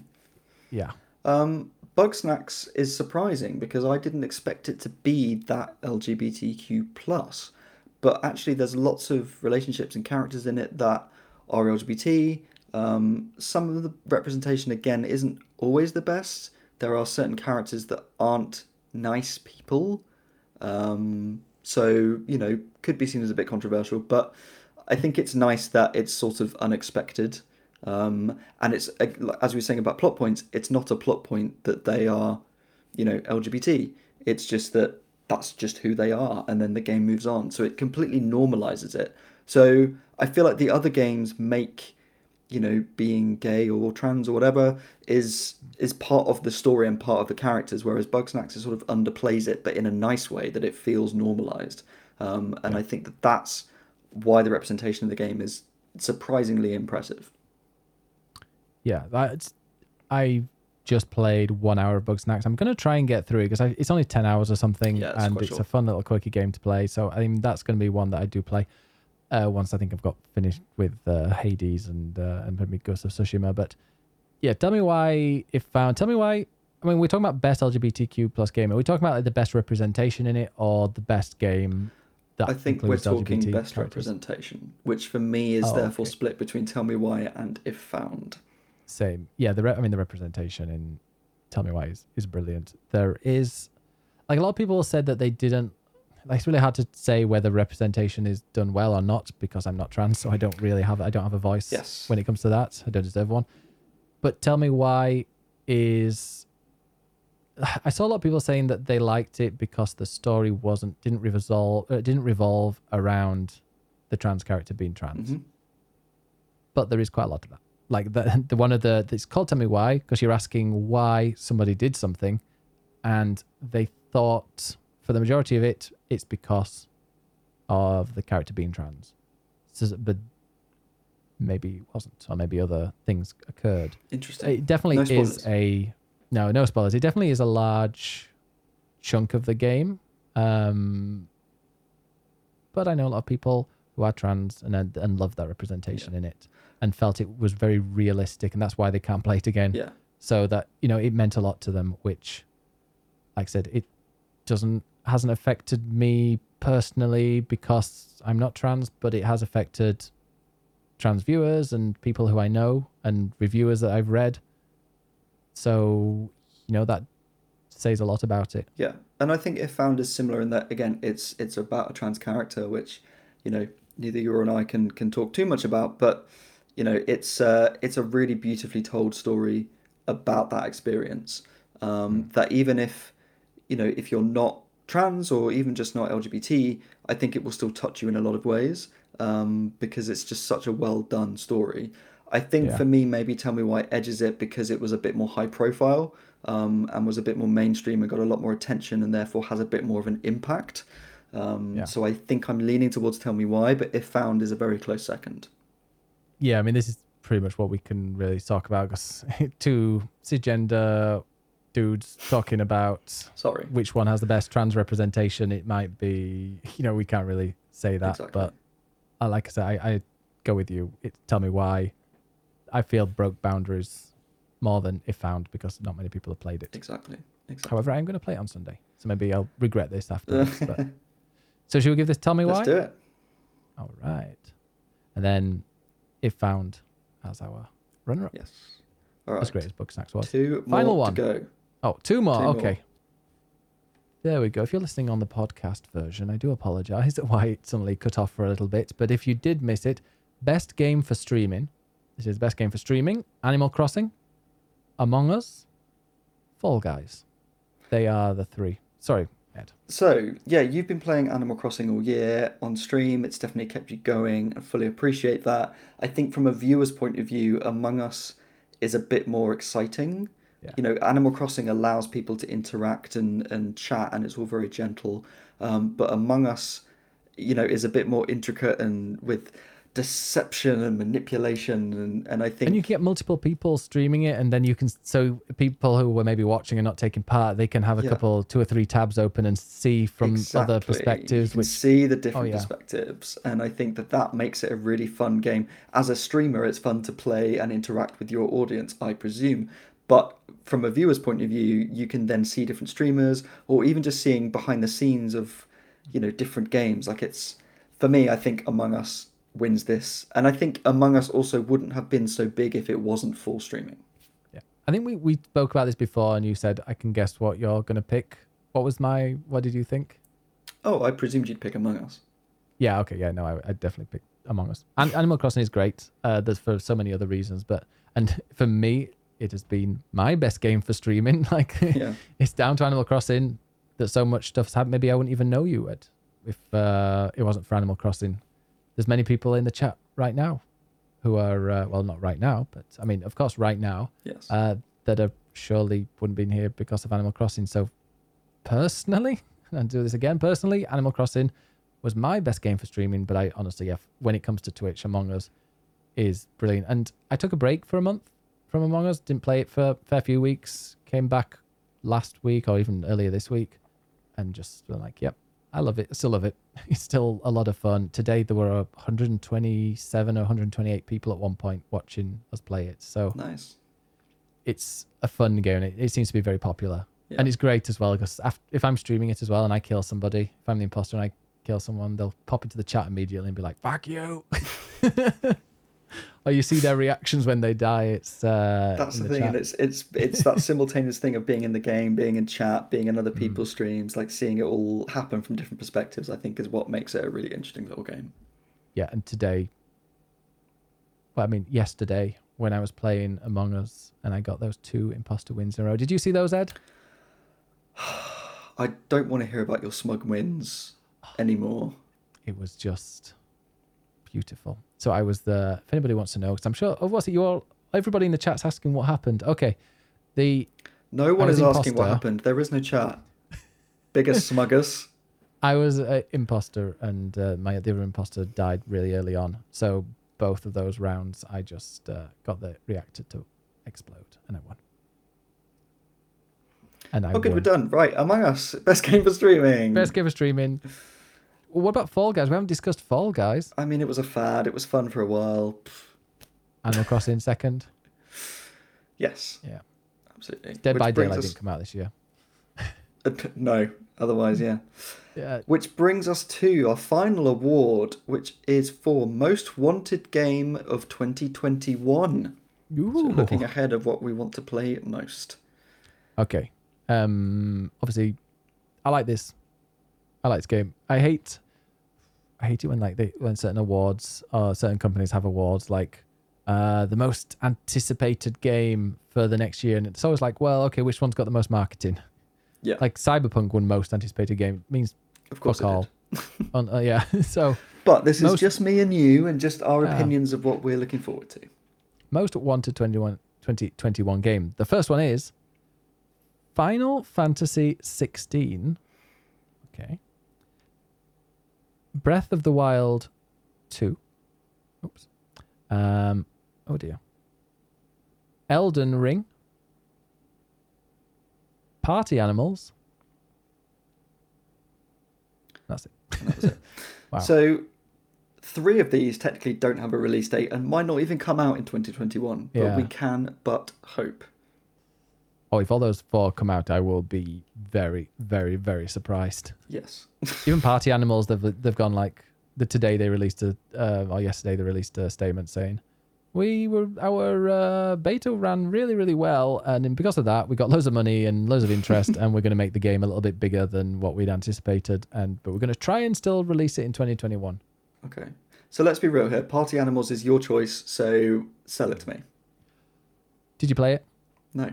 Oh, it's a party game where you play as animals, and you go and you have to kind of throw your opponents off certain ledgers, just like Gang Beasts, but with lots smoother controls, smoother but still kind of janky or difficult to maneuver. If you like Party Animals, you play with friends. You don't want to play against people who've then like mastered the controls, because there's going to be no fun with that. But yeah, you just play with people who don't really understand what they're doing. There's weapons in it, so it's like Gang Beasts, but less jank, more kind of just goofy controls. There's loads of goofy things, like a baseball bat. You can whack people and they literally go flying. There's a stun gun, which like makes people's skeleton kind of like vibrate as they fall down.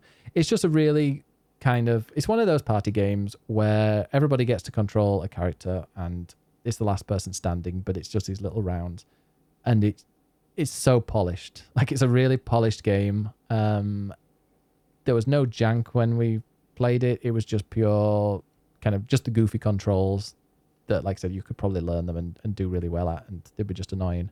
But you can just gang up on people. It's just really simple, really funny. Yeah. And there's also a mode as well where you do team games as well, which I liked. Okay. It sounds to me like it's either going to be a future Best Streaming Award winner or a Best Fad winner. So it could go either way. Yeah, it feels like something that I would play once a week with friends after a drink. Definitely with a drink. Yeah. Gang Beasts. It is Gang Beasts, but polished. But with animals in a party. Yes. So it's Gang Beasts, but so if you've played Gang Beasts before, it's like Gang Beasts, but it's more polished. There are team games as well if you want to play those, and like weapons. Nice. Yeah. Elden Ring, we still know very little about, but it is essentially it's the next game from Software. People are presuming it's going to be another Soulsborne game, but we don't actually know for sure yet. And it has a story written by George R.R. Martin, who is the author of Game of Thrones. So I guess the expectation is that it's going to be a Soulsborne-y type game, but with a much more intricate and in-depth story and narrative. So that is, I think, is going to be the cyberpunk of the next couple of years, and it's going to get all the fanboys going. It's going to be really overhyped. I really want to play it because I love From's games, and I think I also love Game of Thrones. So putting those things together, I think, is going to be brilliant. But I think we're definitely a while away from it yet. What about Game of Thrones mixed with The Witcher, mixed with Final Fantasy? Well, that's kind of Final Fantasy 16, if that's where you're going. That's the segue, yeah. I see what you're doing. Yeah, I mean, again, that's why that game looks amazing. I think the trailer was a bit of a shock when we saw that and didn't necessarily expect it. And also how far advanced it was, because apparently wasn't that all in-game footage? Like, somebody said that they're a lot further along with that than you might think, and yeah. I mean, I'd still be very surprised if it was 2021, but even if it comes out early 2022, that's still a good turnaround compared to Final Fantasy 15, which definitely. took I mean, forever. 15 was a few years ago now, so they've had some time to work on it. But it's the same director, I believe, as 14, so it definitely has that kind of style to it.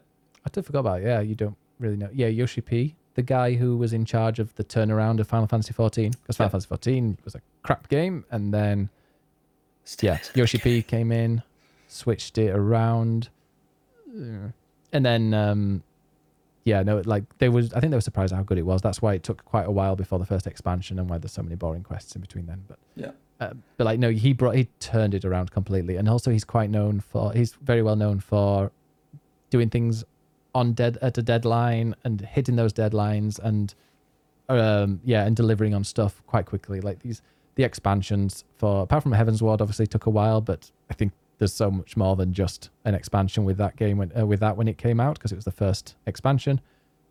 The expansions for Final Fantasy 14 have always come out every 2 years, I believe, and kind of when you're expected. There's been very, very little delay. So if he's in charge, well, he's not the producer. Is he not the director? He's the producer, or he's not in the same role as what he's in Final Fantasy 14. I'm not sure exactly, but I mean, if he's involved, it's going to be presumably a good thing. That's pretty much what everybody said when they were like, Yoshi P's in charge of he's producing it. They're like, okay, this is going to be good. And let's hope that next year is his deadline then, if that's what he's good at hitting. Hope so. But then honestly, that brings us to Breath if anybody's of the Wild. watching, watch the no-clip documentary on Final Fantasy 14. Then you'll be in awe of him. Noted. You need to watch that. But that brings us to Breath of the Wild 2, which, considering Breath of the Wild is just the most incredible game, the fact that there's a sequel in the same world, the same style, hopefully they're going to bring back some dungeons, hopefully they're going to have some decent bosses, because that's the one thing that Breath of the Wild didn't do very well, in my opinion. The fact that that's coming, I think, was a big surprise when it was announced, but that was also, over a year ago now, so I think we've known about it for a little while. We don't have enough information to get truly excited about it, but with next year being the 35th anniversary of the first Zelda, I think it's quite likely we're going to see it next year, and I am very, very excited about that. I am looking forward to it. It's going to be interesting to see if it's the same, because if it's the same map, But then maybe with some dungeon areas, it's like, well, I know this map. What I loved about Breath of the Wild was that it was completely new. I had no idea that there was something. No idea I could even go to a mountain, let alone go the other side of it and there was a village or whatnot. That's what I love. Whereas I would love it which would be really cool, if they did like a mirror map, where it was the whole thing and it was in a mirror. It could even, like, not just as a New Game Plus kind of cool, quirky feature, but some weird, I don't know, they could even include it in the story for Breath of the Wild 2, kind of mirror it or whatever. I want it to be different. I want to have that sense of exploration that I got in Breath of the Wild 1, which I don't know if they will, if it's the same map. Yeah, I think to carry that on, they will need to have a new map, but it's definitely the same world, I think. But hopefully it will be a new map to explore. I just think Breath of the Wild is just so perfect at that, at what it does, at the exploration. It's going to be hard to replicate that. True, but then now we get more. We get even more Zelda. Is it called Breath of the Wild 2? Is this going to be... This is the... Well, no, there was Zelda 2, wasn't there? What are you thinking in terms of sequels? Yeah. Well, Majora's Mask is technically a sequel to Ocarina. Okay. So there is precedence for sequels, right, but just not called exactly the same. I mean, I'm presuming they're not going to call this Breath of the Wild 2. No. It's just what it's known as now. What's it called? Maybe, yeah, Breath of the Wild, Fart of the Wild, Be of the Wild. So, basically, are we Zelda fanboys or are we Final Fantasy fanboys? You know, is basically the question here. Yeah, my answer, 100%. Well, yours is Final Fantasy 16. Final Fantasy 16. And I'm going to say Breath of the Wild 2. Or Party Animals. I should just give it to Party Animals. I can't give this to Party Animals, I'm sorry. It looks super fun, but it cannot compete with these. I'm sorry. I feel like, if somebody said to me, what game would you want to play right now? Final Fantasy 16 would be there. Can we just have a joint win here for this? It's the last award. Yeah, it's the only one. Nice. It's the only one. We're not going to do a joint win when it comes to Game of the Year stuff. Exactly. Okay. Yeah, Breath of the Wild 2, Final Fantasy 16 are our joint winners of Most Wanted 2021 game. And there we go so well. There wasn't any kind of real controversy or real arguments going on. I know, that was surprising. But the light at the end, we're like, let's just not have an argument 2 hours into this. Well, we still have Game of the Year next week, so there is still plenty of time for some arguments. Yes, can't wait to play more 13 Sentinels and get that to number 1. Absolutely not. Nah, I'm probably not going to play much of that this week. I want to go really balls deep into Hades and Ghosts of Tsushima. Do it. And maybe some Assassin's Creed as well, although we'll see if that creeps on. Let's see. Well, you will have to tune in next week to find out what our final top 10 Game of the Years are. And thank you very much to everybody for watching this extra special long. We normally get under an hour. This was 2 hours 15. Good. I'm guessing when maybe we'll cut this. Show this. Yeah, maybe we'll put it into 2 parts. But that was our Game of the Year. Should we quickly go through the ones that are the announcements? So go through our winners. Right. The Split Screen Awards 2020. The best depiction of England goes to Assassin's Creed Valhalla with Watch Dogs Legion in second place. The best backlog game is Fire Emblem Three Houses with Devil May Cry 5 in second place. The best music score, Final Fantasy VII Remake with No Straight Roads in second. Would you like to take over? Best narrative goes to If Found with 13 Sentinels runner-up. Best lockdown game. What did you call it again? Sorry, you call it 13 the Sentinels? Rim game. Yeah, the Rim game. The rimming game. Best lockdown game goes to Animal Crossing with Among Us a very close second. Mm-hmm. Biggest fad of 2020 goes to Fall Guys with Genshin Impact runner-up. Please don't everyone hate us. Shit show of the year, undoubtedly Cyberpunk 2077. Yeah, nothing is runner-up. This podcast runner-up. Yeah, exactly. Best visuals goes to Ghost of Tsushima. Runner-up Final Fantasy VII Remake. Best remake goes to Final Fantasy VII Remake. We didn't pick a runner-up. Oh. Let's just say Demon's Souls. Okay, Persona 5, right? One of them. Fine. Done. They did more. I mean, Persona 5 Royal wasn't. They just added some stuff and made it a little bit better.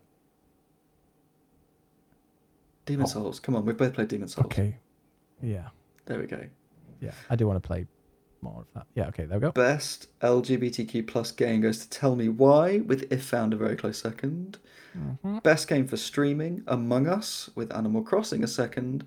And our joint most wanted games of 2021 are Final Fantasy 16 and Breath of the Wild 2. With Party Animals as runner-up.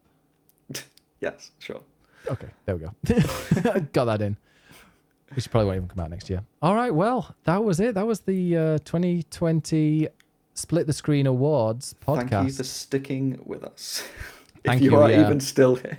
If anybody's still here, thank you very, very much. I hope you have a wonderful Christmas, because we're not going to be back until after Christmas, until New Year's Eve, where we're going to be giving our top 10 games of the year and crowning Split the Screen's first ever game of the year for 2020. Let's do it.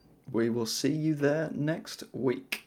Now, stay cool, or wait, no, what's the phrase? Be there or be split.